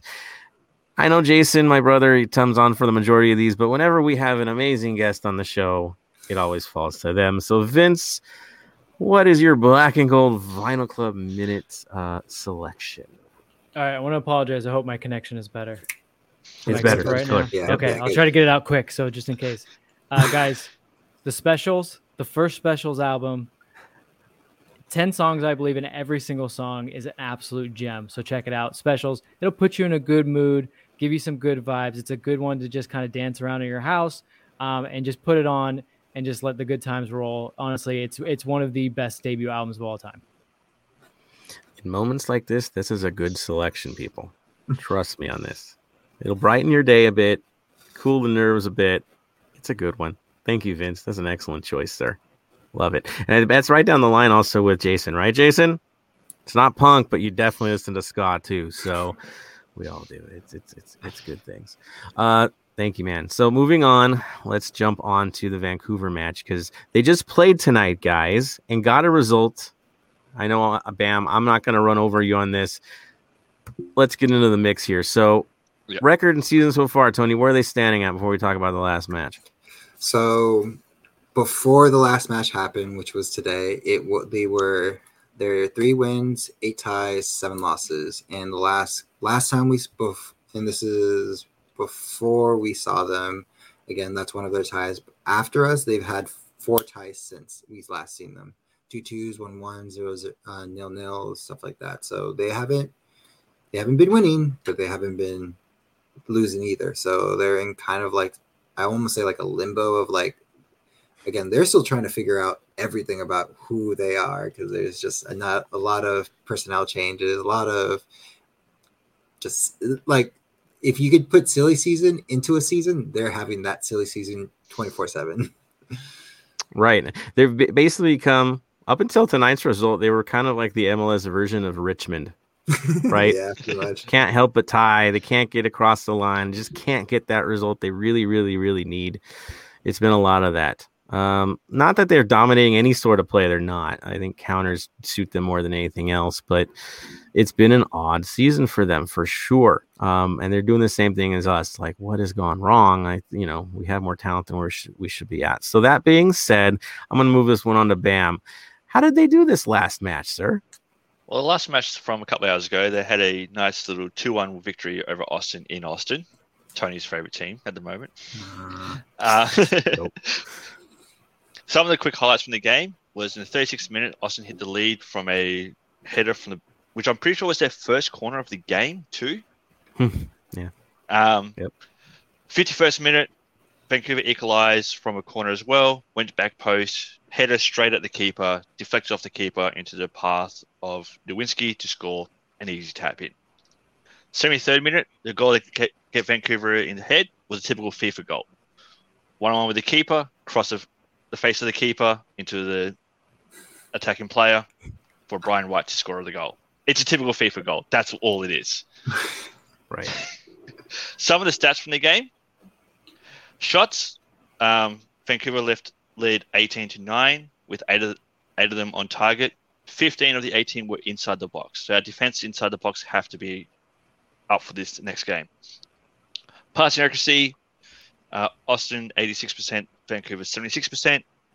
Crosses 20-22.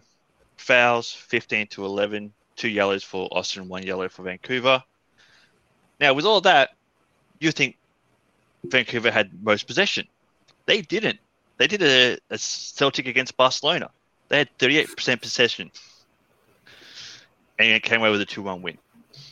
Yeah. A couple of the subs during the game. They had a halftime sub bring on Ryan Gould for Owusu. 78th minute had Rickerton for White. 81st, Vladimir on for Talbot. And 89th minute, Jungwirth on for Rose. Interesting. Mr. Rose just keeps getting minutes. It's rather interesting for Mr. Rose. He's really good at scoring goals for us. So let's hope for that.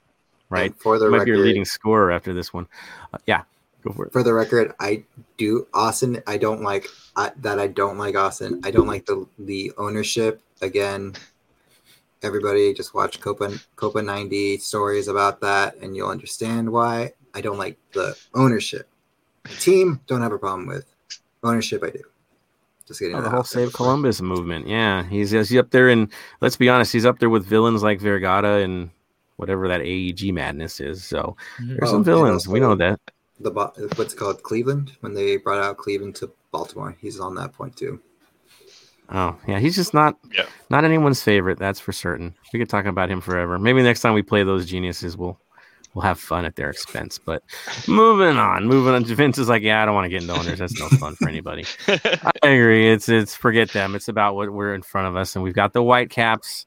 Interesting stuff going on in terms of their lineup for the good, the bad, and the ugly.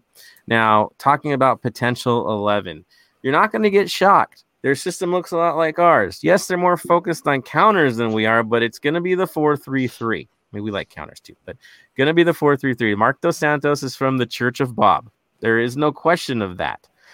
His ideas are very similar. Thing is, he doesn't have as much talent as we do in his lineup. So he has to make adjustments. He still keeps the system, but the focus and how he approaches another team that comes at them is going to be different. He's going to sit farther back. He's going to look for the large breakouts. That's how they play. And, of course, they're going to rely on the dead ball. I know. Ooh, scare us, dead balls. We got to be real about this. That's what killed Austin tonight. That's what could kill us when we play them. You got to respect the dead balls. You got to respect that first touch. You can't get lazy on it. You can't get comfortable on it. Comfort's not going to work against this side. So what are we going to see in the lineup? I think our goalkeeper situation's always been the same. It's Krepu, right? Not going to change. Left back, Nerwinski. Center back, probably Rose. Other center back, Veselinovic. And then, of course, Brown at right back. I think that's what they did against. There's no change. It's very, very predictable in their lineup so far. Yeah. Midfield, Tybert on the left, Bickle in the middle, Owusu on the right. The changes, though, from last time I watched them play, Dahome is left wing, which I think he didn't play the game before that. White at center forward, Caicedo at right wing. I don't think there's going to be any real shock there. That's what we're probably going to see. Interesting choices, though, off the bench. They do have Jungwirth that they got from San Jose. He'll probably get minutes in this game. Don't be surprised for him to come out and play some shutdown. That's what he can do. That's his style. Baldissimo, Ricketts, and then Gould, right, is another player that I think he got late minutes in this game. And we were discussing it before we went on air, but Bam and Vince, you had a good conversation. Bam, fired off about Gould, man, because we could actually see him play this game, right? Yeah. Like, as I've said in past podcasts, I've been following him since he started at my European club, Dundee United. For us, he was a great game. great player. He ended up going to Sporting in Portugal. Didn't have a good season there. Then went on to Fenassi in Portugal, and then he went to Vancouver. He's a great attacking kid. Got a lot of potential. He didn't go to Scotland for the Euros due to he wasn't fitting in with their lineups that they were doing, but he's got a lot of potential to start going for Scotland as well. So potential, that's what we're looking at with him. Things haven't gone quite the way he wanted to, but he's still young enough, still got the promise. Vince, I know you wanted to say something about him as well, right?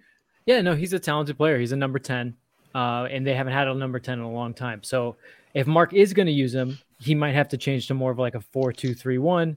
So I will be interested to see if he does decide that. This probably wouldn't be the game for him, though, at least from the start. If things are starting to go their way, I could see him coming in to change the tempo of the game. But, Mark is probably going to play that 4-3-3, maybe 5 defenders, but probably 4-3-3, and he's going to try to just really clog the middle and do what they did. Exactly what you saw at Bank of California Stadium. I expect almost a carbon copy, at least from the start. If it doesn't work out, he can always make changes, but he's going to try to hedge his bets. And the best chance for them to win is to be tight through the middle and to limit chances and then to just hit on the break. And that's what he's going to do from the start.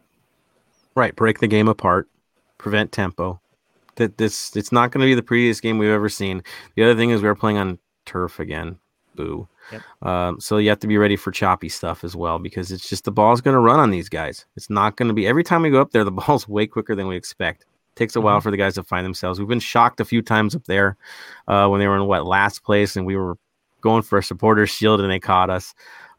It happens, this is not our best place. I think, Vince, you said we got one win up there, right? The one season 1, right? Very first season. Yep. Very first season. Otherwise, Bella scores a worldie, but otherwise it's been no good. Yeah, we don't get much. We go fishing and we end up with nothing. We're kind of like, it's just, I gotta blame turf. We just don't perform well on turf when we want to. We have moments on turf, but consistently no. But that's the reality. Not an excuse, but yeah, it's our league. When a third of the teams are playing on this crap, you gotta deal with it. You gotta move on. You have to train for it. So here we go. We're going up there. We gotta hope we stay healthy. We are dealing with a team that's desperate, just like us. We have 2 desperate teams facing each other. They've got momentum because they took down Austin. But our advantage is this. We're not playing a midweek match. They are. That has to be thought about. We get the rest. They don't. Mm-hmm. It's really important, especially as the game carries on and our young players, because we want to talk about our young players. We'll see what happens there. So that's what the potential lineup's going to be. I know Bam will take me to task whether it plays out the way it does, but there we are. Bam, who's missing for them? Big names. Wait, you got Calvani out for a couple more weeks with a PCL strain. He's been missing for that. Today, they were missing Gutierrez, Godoy, and Alexandre from their lineup. I couldn't find out how long they're out for, whether it's just out for this game or not. I'm not too sure. So there is a chance they'll be back next week for us. Okay. So potential. It's a busy week for MLS. We'll see what happens with these guys.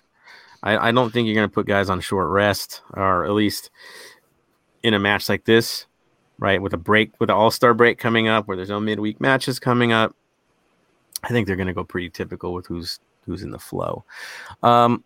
I think the bigger question for us is going to be about us. I think this game, it is all about us. There is no question. What are we going to walk out there with? That is the story. And Vince, if you're looking at this situation with Bob, he's putting me on the pressure. Yes, I'm putting you in the pressure on this one. Do you think we're going to see a 4-3-3, or do you think we're going to play the wing backs that we've seen a few times when we're in a jam? Depends on the health of certain people. It looks like Cheeky's probably out, right? It didn't look good. Yeah. Kim Moon-Wan is the big question mark. Kim Moon-Wan's healthy, then Bob could roll some variety out there, because you'd still have Marco Farfan to draw on that left side to play as a wing back. But if Kim Moon-Wan is not healthy, I believe you have to go 4-3-3. I guess there is a world in which Marco Farfan still plays on the right and Raheem Edwards is a wing back on the left, but I'm not so sure about that. And I think we've still seen that we control the games much better with 3 in the midfield. So I really think that it's going to be a 4-3-3, probably one way or the other. Marco's going to have to come in for Cheeky. Whether it's Tristan or Moon at right back is a question, but I think We've seen that Sifu, even though he thought he was going to be out, he came in right at halftime, which makes me think it's not as bad as we thought. So I think he probably gets a start with Latif and Edouard. And the other question mark is, has Brian run out of chances? Is he going to have to now come off the bench and they're going to roll with Rossi, Chicho, and Vela? So those would be my question marks for anyone looking at predicting this lineup. There it is. Now, if you were to predict it, where would you fall into this matter? Who starts up top? I think it's I think it's Chicho. I think Chicho deserves to get a start from the start. I think Brian, and again, the mistakes that Brian are making are correctable, but it's in his head. If he's just not seeing it, he's not anticipating it. He's got to sit down and maybe sit next to Ante Razov, where Ante can go. That's what you need to be doing. When you get in the match, you need to do that. Do what that guy just did. So I think it's a Rossi, Vela, Chicho front line. Praying for it myself. I'm in the same boat as you, man. I do what works. Do what works. We've seen what works in the last game, right? The shift was right. It was the right decision to make. I honestly think in both cases where they're calling it questionable, I think if we're playing on grass, neither one even comes up as questionable. Mm-hmm. I think it's turf related all the way. These are hamstrings. You don't mess on turf with this stuff. If you don't have to play a guy in this situation, you're probably not going to. Because the turf there is not the same as the turf that we were playing on in Atlanta. It's much more harsh on the body. There's no give on the Vancouver turf. It's ugly stuff. Having blown a knee out on AstroTurf, trust me on this. And that was the old school stuff, but yeah, I don't. BC Place might still be somewhat closer to the old school stuff than most too. So it's tough stuff, man. Yeah, so if there's even a questionable player, I just don't see them playing in this match. Which, of course, does Blackman get his moment at right back? Are we going vintage in this thing? I would just love for Tristan to be able to get somewhere and just stay somewhere. I think that's what the thing that's I know a lot of people are down on Tristan, but I still believe there's a lot of talent there. And especially when he plays on the right with Vela, they know each other really well. He knows when to be inside, when Vela's outside, and vice versa. And he does it almost telepathically, which is that much better. I would just like him to, whatever position he's going to play, I hope that they've been able to tell him that for the whole week and say, just go out there, know that this is where you're going to play. Because I think that's where he suffers. Because he wasn't great at center back against Atlanta, but he definitely was worse at right back. And it's just because it's two different looks. It's different starting positions. It's tough on a kid.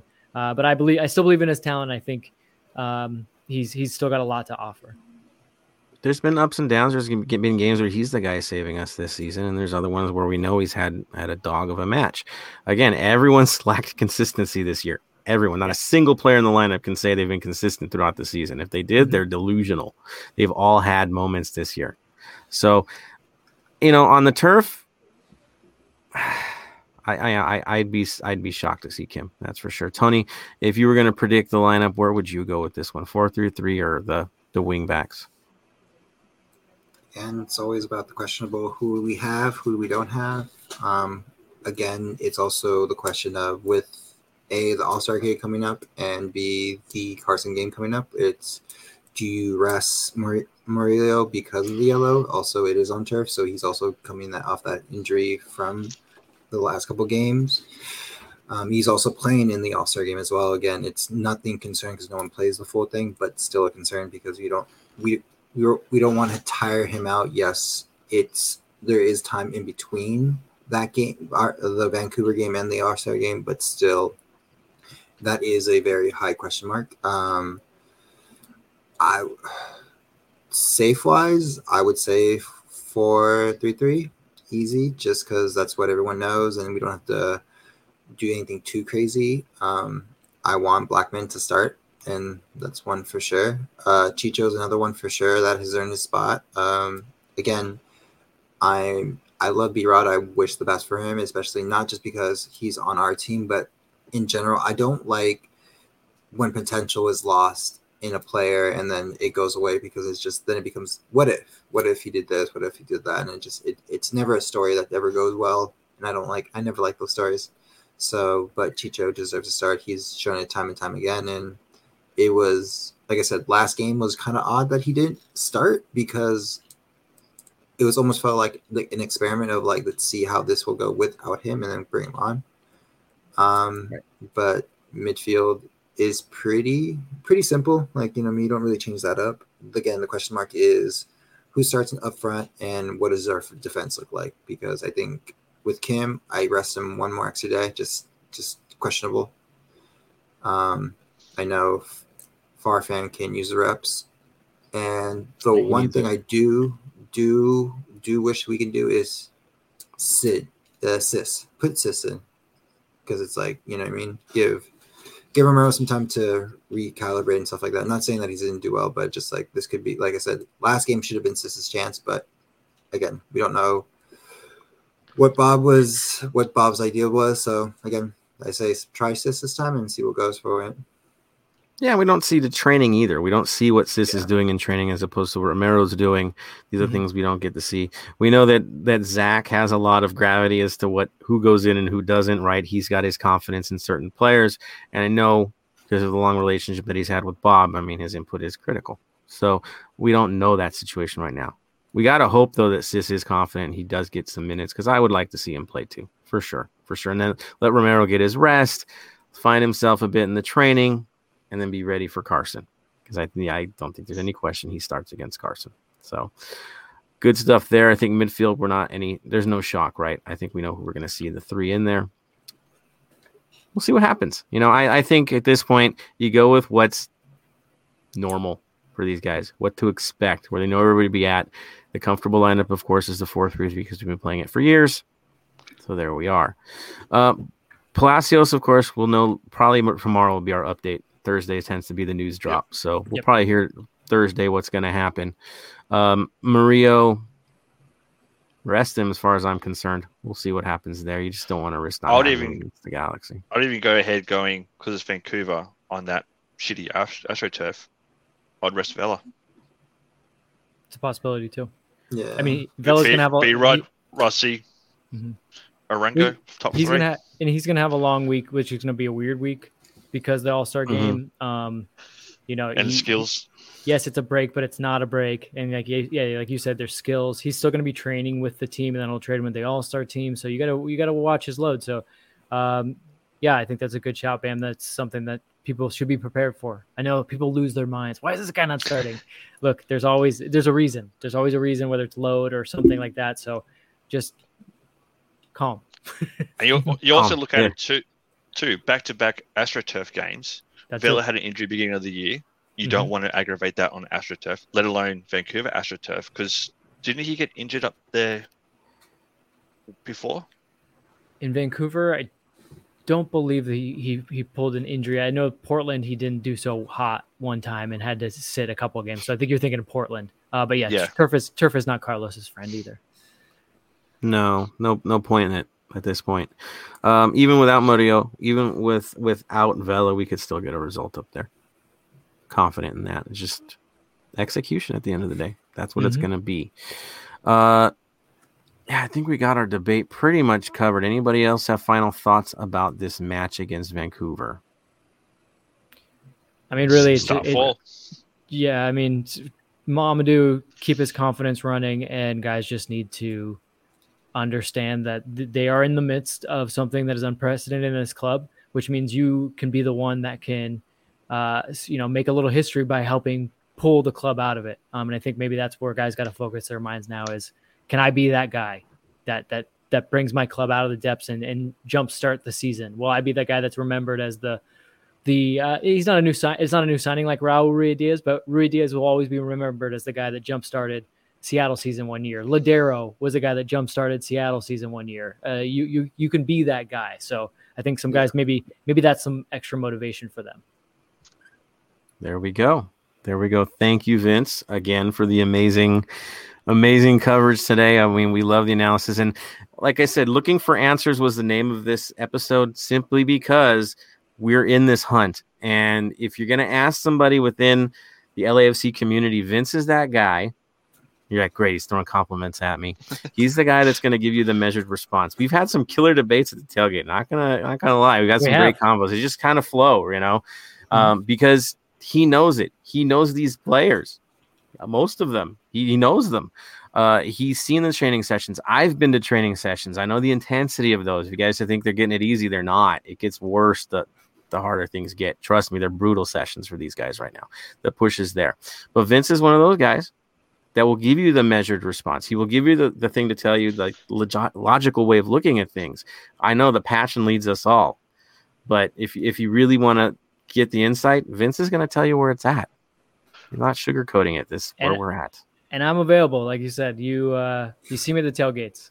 Look, guys, I don't shy from anyone that wants to chat about this stuff. I'm a fairly nice guy to be around. So look, if you guys want to come chat, if you got an argument you want to bring to me, I'm more than happy to chat with you and we'll talk it out. And I think we might not agree at the end of the day, but guys, it's like I always said when I was working at LAFC, I write those takeaways because I just want to share a little bit of what I learned from the team to you guys, because look, you get to watch the game and that's awesome.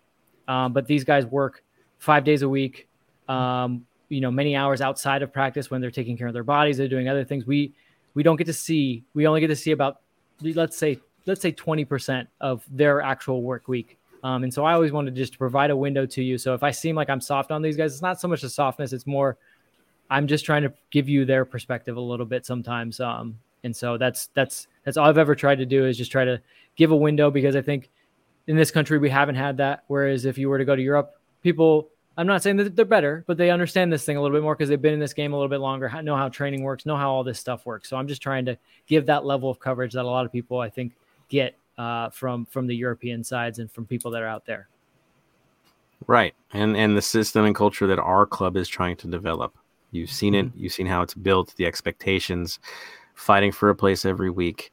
There's a little bit different the way we approach it than most teams. So Vince is always that source, guys. Check with him. Trust me on this. They're great conversations. You're losing out if you don't. So we're going to throw it up to the fans, to you guys, to our supporters. Some comments that I saw jumping in related more to this match coming up rather than the other debate. I like Hooligan Ox because he didn't get any love tonight. So you get some love here, my brother. No, it's not the easiest way to win when the bingo cards they gave you suck. Hey, but you get up to 3 chances to change your bingo card before halftime. I will say this, when the team's not playing well, it's harder to win at bingo because normally the bingo slots are like good things that happen. So I will give you that, Ox. You are right on that. So, hey, just hope the team does better. You'll start winning at bingo. Right, because they're not going to give you own goals. Yeah, no, not happening. We're not picking, hey, guy misses pass. Or you'd win. We'd have plenty of bingo cards lately, but we're not doing that. Oh, gosh. Louis V. Hey, make Tony Robbins pull up. No. Yeah. Oh, gosh. A ghost just appeared. That would be one and only Jerry Jimenez, the Podfather. He made it. Love you, brother.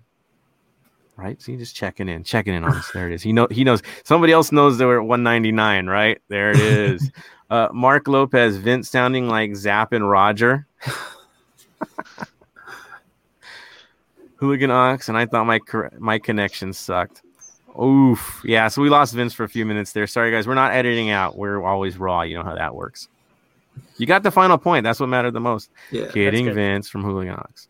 Hooligan Ox, thing is, we haven't been able to beat them either. Looks like Mark knows Bob too well. That we beat him on the changes that need to be made. We just find him in odd moments, right? I think that's been a lot of it. He just plays a game where he narrows the margin. He narrows his team's margin of error and says, I'm willing to live with LAFC having 70% possession and 20 shots on goal if I can get 1 or 2 clear opportunities that are big chances, which LAFC understands that too.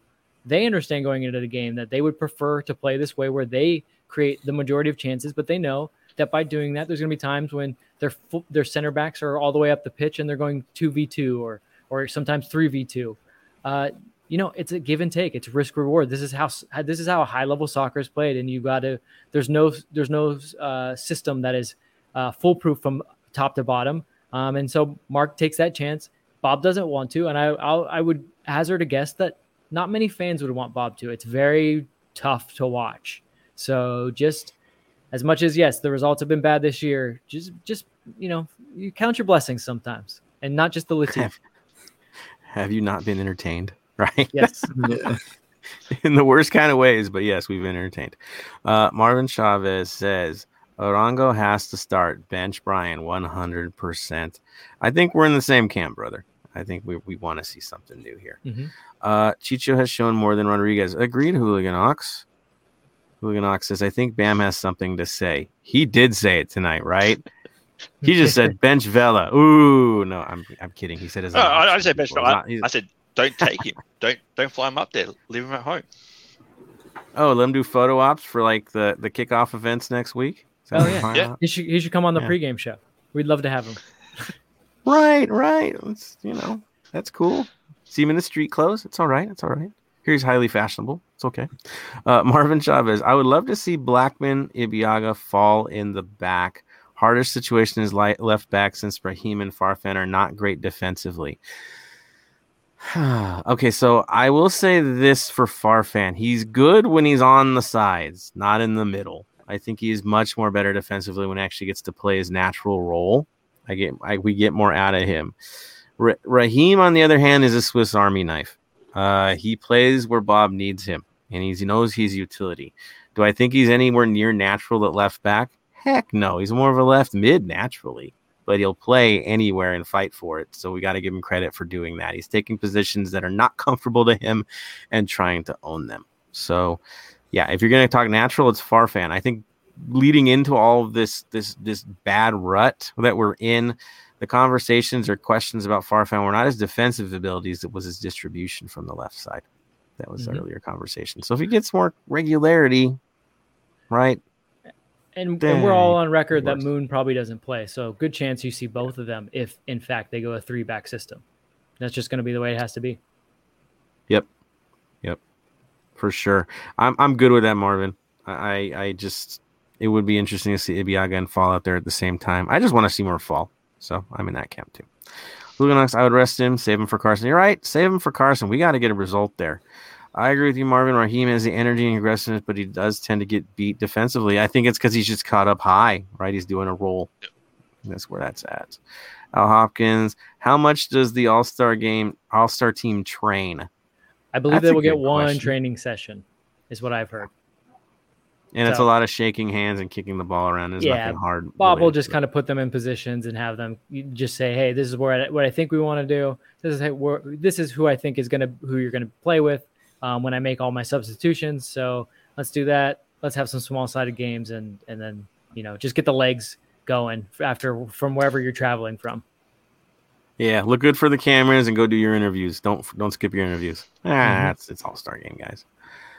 Hooligan Ox. I think they train for the week of. My guess they only do a few players prior to the match. Something sort of. Marvin Chavez. Anyone else feel like Ibeagha might be pretty solid? I want to see more of him. NYC defenders are always big, tough, and solid. So my only real experience with Ibeagha are actually seeing how he plays. He's always been like a center back, but he's been the assisting center back, you could say. He's always had a leader next to him. Mm-hmm. That's what I've noticed with him is there's always that one guy that keeps it organized, where we've had Segura and then Murillo was like that secondary guy. Ibeagha is that secondary guy. That's what his natural role has been for what I've seen at NYCFC. So throwing it out there with Fall would be rather interesting because someone's going to have to kind of take the lead. That's just normal when you have a center back pairing. So who would do it from there? I'm not so sure. Now, if Blackman was in the middle, definitely we know who takes the role of leader back there. So we'll see where it plays itself out. But yeah, I expect minutes from the man as well, for sure. Anything else want to add on that one, Vince? Blackman Ibeagha would be an interesting pairing. But I do like where your head's at. Remember, Ibeagha is learning a new system. So do you want to put him with a 19-year-old? Asking a lot. Remember, you guys have been asking this whole year for Bob to set guys up to succeed. I don't think we want to. I don't think we want to go down that road. But Ibeagha can do a job, and he's definitely a very good depth plus player. Like he can spot start. So but to your point, it has to be with somebody that knows the system to help him out a little bit. Yeah. Communication has to be there. That's for certain. Mark Lopez, about to hit up Vince at the next tailgate. No stats, all vibes. Good vibes. I'm down. Let's go. It's going to be an early one. It could be an all-star tailgate, but yeah, it is what it is. Hooligan Ox, always love hearing Vince's take, always. We all do. Alan Hopkins, I won the bingo, but They didn't give it to me. Controversy. I don't run the bingo. I can't help you on that part. I only tell people to play it. Oh, hooligans calling it rigged. Ooh, man, always a conspiracy. No. Alan Marquez, hot take, but Brian has been better than Rossi. Okay. Tony's got his... Tony wants to say something. Go for it, man. Yes and no. The way I say that is this, is Rossi is still performing as Rossi should be. Yes, there's some, of course, broken record here, COVID, should have been gone, blah, blah, blah, yada, yada, yada. He's not making the shots that he used to. Yes. So we're not getting the Rossi that we've all seen in. No. And B-Rod has played better than he has first time around. So that's where that hot take works, but it doesn't work. I still take Rossi over B-Rod 100%. But it's, like I said, you're thinking of 2020 Rossi to 2021 Rossi, which is a little bit different. And then B-Rod from when we got him to now. So it's like leveling out. But again, Rossi still all the way instead of B-Rod. Until B-Rod wows us and shows us his potential, it's still going to be Rossi over B-Rod. But again, that's just my take. Good stuff. Hooligan Ox, going back to what Joseph said about being with the team in the highs and the lows. I did post something about this in my IG. As true supporters, we need to make able to take those bad moments.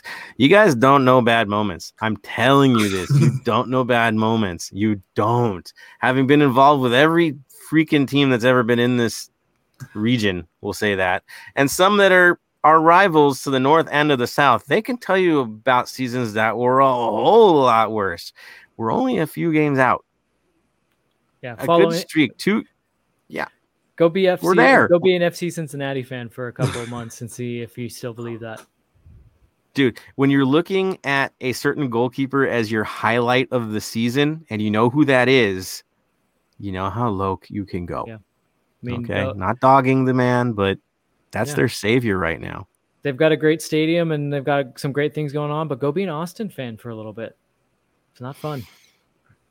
You're complaining about not getting more than 2 goals. Imagine not getting more than that, or maybe 1 if you're lucky. Miami fan. It can get a lot worse. Yeah, or Inter What's up? Miami. Yeah, Inter Miami. Right? There's different places to be, people.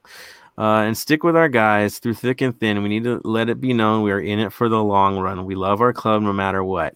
Yes, we'd love to see the wins, but it's all a part of the game. Good stuff, man. It's wise from Ox. I will tell you this right now. Dogging the players because of their performance doesn't help them in any way. Not like they're really listening to what we're saying on this podcast. I don't think they are. I hope they don't, to be honest, for the sake of their own minds. They got to shut stuff out right now and get back to football, and that's it. But at the end of the day, they hear it in the stadium. The negativity, if it's there, it affects them, guys. And if you want to see a kid that's making less than $100K a year perform like he's $1 million player, yelling him down is probably not the best way to get there. So, or triggering him on social media, not gonna get there. So they need your support more than anything. It's the hard times that they need you more than anything else. That's staff. That's everybody. They just need our support at this time, for sure. Hooligan Ox, Bob is going to train the all-star team with the 4-3-3. Let's go. He'll use the Bob method. I mean, there's only one way, right? It's the force. That's how we do this. I don't even care about what system. As long as our guys come out healthy, I don't give. I just want to go watch a game. I'm going to be entertained. I'm not going to take anything from it except, hey, I got to see the stars of Liga MX against our guys. And, you know, how many times I get to see Liga MX players play like these guys from close up. And I'm just going to fanboy this thing and then just enjoy the fact that they're playing this game in our house. Now, if the wrong guy gets chosen as captain, I'm not going to be too pretty about that. And I'll make sure you don't hear his name for the entire match. But that's just me. That's just me. Let's go enjoy the gameplay, people. Right? I'm not going to be nice if they do that travesty. There it is. I'm calling for the bingo VAR. Uh-oh. We lost Mike. What's up, brother? Go for it. There's only one person that I wouldn't be too upset with getting the captaincy over Vela, and that's Zimmerman. Agreed. If he got it, for sure. fair enough, but no one else. I'll always have a place in my heart for Walker Zimmerman. Always. He's one of our own, essential part of our history. You can't have a place in your heart that's negative towards Walker. No freaking way. For sure. Al Hopkins.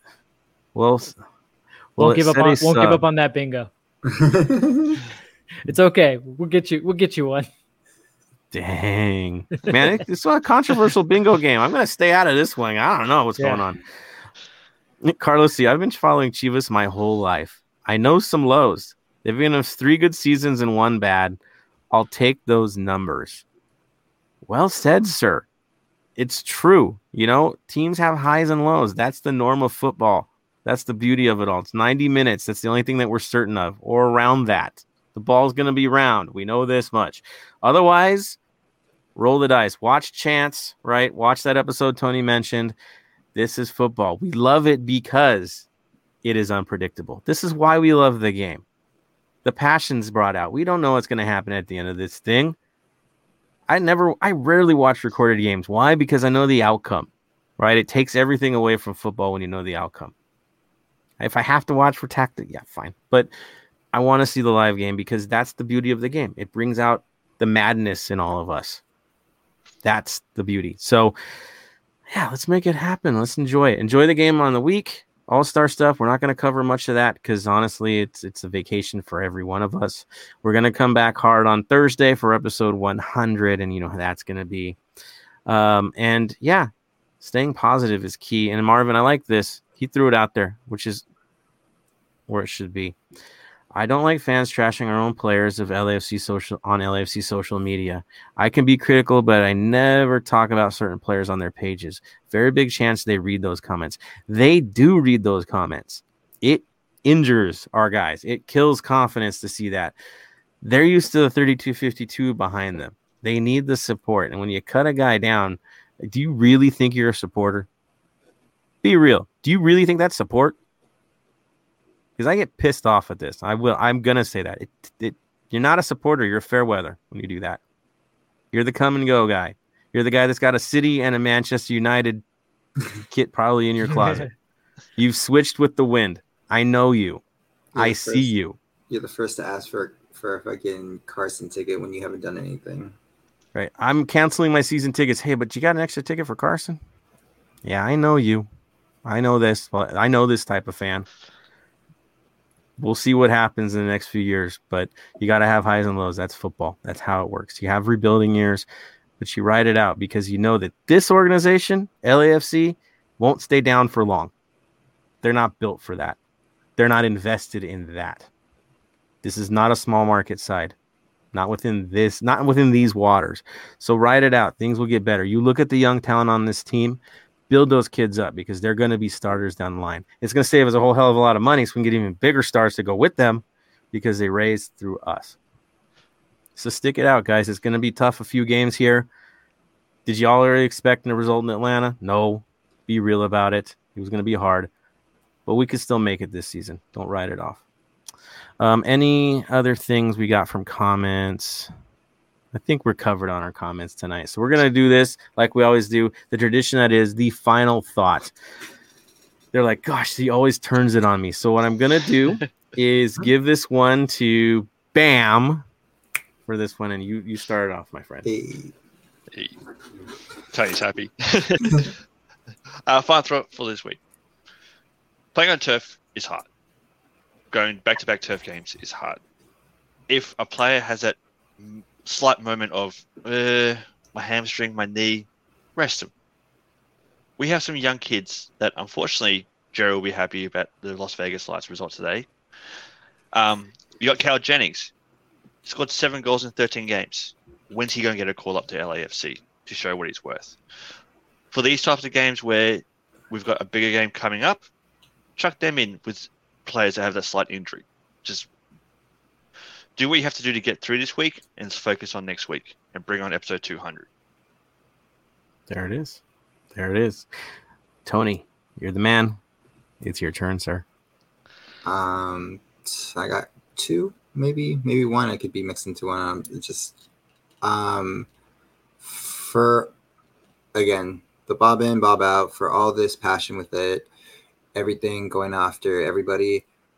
Let me see that passion in the stands. Let me see you go 90. And as from going from being in it to now trying to continue it, I know who most of the people are who say they go hard and they don't. All right. So if you and I will never call names or anything like that, but if I want that same passion you put into your fingers when you're on your phone about what happened in those stands, I want you to go full 90 supporting this team through the good and the bad. Again, one bad season. Again, Cincinnati, Miami, hell, we could the best way to say it is if we had this team back in since 96, we'd be Carson too. We would have 5-2 because again, the league has evolved and we are getting better where we can't just grab a Beckham, a Robbie or anybody and we can win it easily like that. Now it's more about we can pick up 2 players and do great, but we also need a team behind us because there's no longer one person can just carry them on the back and just push them through. Yes, to push him through to the playoffs. We've seen that happen, but where did that end up? He's back in Italy. You know what I mean? And he still, for some reason, still likes to talk about us, even though he's in a better league. You know what I mean? And again, I'm not saying the Italian league is like a bad league. I'm just saying, why is he still talking about us when he's where he wants to be? You know what I mean? Again, that's just a little tidbit that just kind of be like, whatever. But we leave a mark. We leave a mark. Exactly. So just put that same passion to it. Like, you know what I mean? We are going through a rough patch again.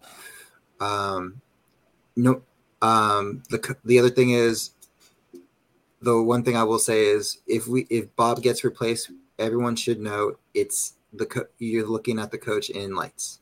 That's probably the most likely replacement for him. Again, we are the outside. If you have any other questions, pass it on to the one on my window, the bottom left. He has more information about everything. Again, if you want questions, Vince has been here since day one, as anybody else has. I love his takes because he'll tell it to you straight. There's no like, I get paid for the club, I have to stay quiet, or I work with the club, I still have to stay quiet. Vince will give you straight up. You know what I mean? Through the good or the bad, no matter what. He is not going to, no. He straight up. He says it. Though I think the problem is Vince, in like the best way to say it is he says it in a very calm voice, not a very angry voice. If you said it in an angry voice, maybe people will be like more with him. But saying in a calm voice in a conversation with adults again. And I'll bring this up. Max says at the beginning, when 25 to 26 people, when he tweeted 25 to 26 people talking to me how a sport should be played is kind of hilarious. Again.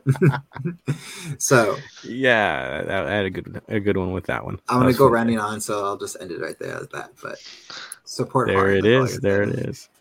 Yeah, exactly. We need to hear you, but we need to hear the white way. That's for certain. We're chasing wins. We're chasing a turnaround. That's what we're really chasing in all this. So there it is. I'm going to pass this one on to my brother, Vince. Again, brother, thank you for coming on tonight. It's been an absolute honor to have you on the show. And so it is time to hand off to you. Final thoughts from Vince LaRosa. Final thought is it's been an absolute pleasure being on the show. Thank you for having me on. And I want to congratulate you again on one more closer to 200. I think my general point on that is these are cool places that certain people are working very hard to put this up for you. And at this point, I'm kind of talking to the chat. Don't take this for granted. And I mean that in the biggest way possible. Even if I disagree with your takes or something like that, keep showing up to these places and talking to your friends and talking about LAFC and go to all those things because not a lot of clubs have this. And there's a lot of supporters that wish they did. So I think that this is great. And we can disagree in different ways. That being said, I will say this. It will make your viewing experience exponentially better if you forget or if you stop talking about players' effort, players being lazy, players not caring.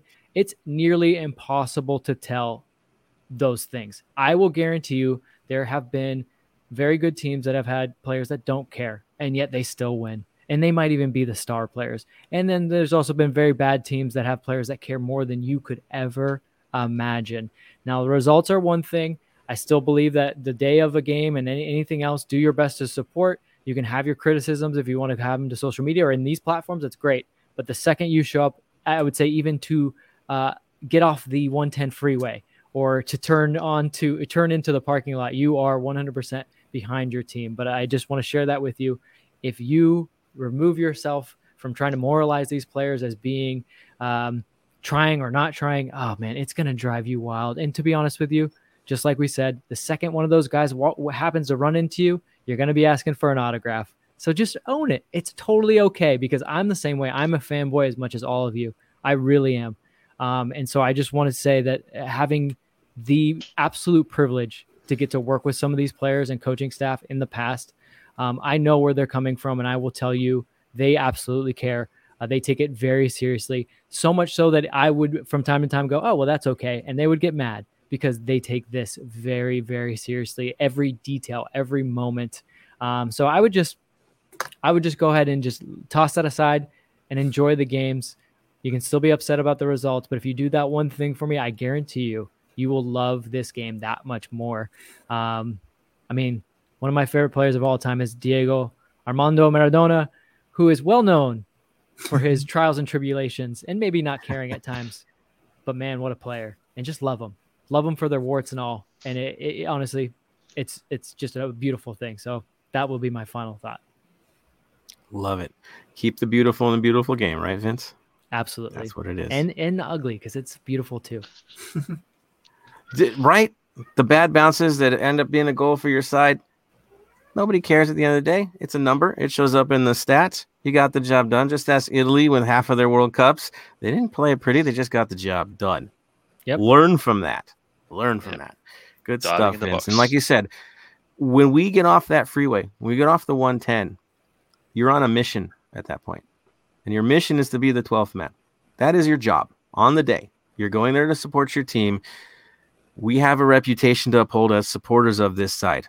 At home, on the road, we have the reputation. There is no mistaking why the match, the All-Star match this week coming up, is here. This is the most high-profile one because it really is. I mean, well, what about those club teams? Yeah, but this is not a club team. This is an all-star game between two different rival leagues, you could say, right? And we are the up-and-coming one and starting to threaten in big tournaments, these guys. They know there's something going on here, okay? And they're willing to do this. This is an advancement, okay? And they chose our house. Why? Us. That's why they did it. They know the show. They know the sound. They know what to expect. They see the view of Los Angeles. It's us. So no matter what you do, guys, know that you are the face now of this league. Whether Carson likes it or not, they can keep their cups. We are the face of it. They know where the future lies. So believe in your side, fight for your side. At the end of the day, that's why we're here. That's why we talk about the stay golden, right? That stay golden mindset is just that. You have this certain style and ability and potential. It sits with LAFC, so we need to fight for that and keep it, without a doubt. Final thoughts beyond that. First and foremost, thank you, Tony. Thank you, Bam. Thank you, Vince. Thank you, everyone who's made their comments tonight. We need you guys in this moment. Don't walk away from it. Give your opinions. You do not need to hold back. It's good to be honest about how you're really feeling. This is a good thing. We keep it constructive. We keep it respectful. Heart of LAFC has a long tradition of that, and you guys hold it up every week. The comments I see here, again, you're keeping it the right way, guys. That's how we build. That's how we get better. How we expect more. So kudos to all of you. But again, Vince, man, it's a pleasure, brother. Thank you. 199. It's a perfect choice for this. Absolute pleasure, guys. I will be back. Guaranteed. Awesome. Also want to just, again, express my condolences to Julio's family. We love you, brother. We know you're going to be looking down on us this next week. And for the rest of the season, we just have another guardian angel. And we'll be thinking of you. And, of course, for everyone, support his family. Donate. Go to the events this weekend. Honor him. At the end of the day, honor him. Final note, of course, tradition. We have to say the words again, guys. So let me get things lit up. We're going to fade out all beautiful right now for everybody and let this happen. He's like, here he goes again, right? Throwing the branding out there. We got to drag it out. I always drag it out. So it is. Final thoughts, guys. Final thoughts. Stay golden. Vince? Stay golden, guys. Bam. Stay golden. And from me to all of you, stay golden.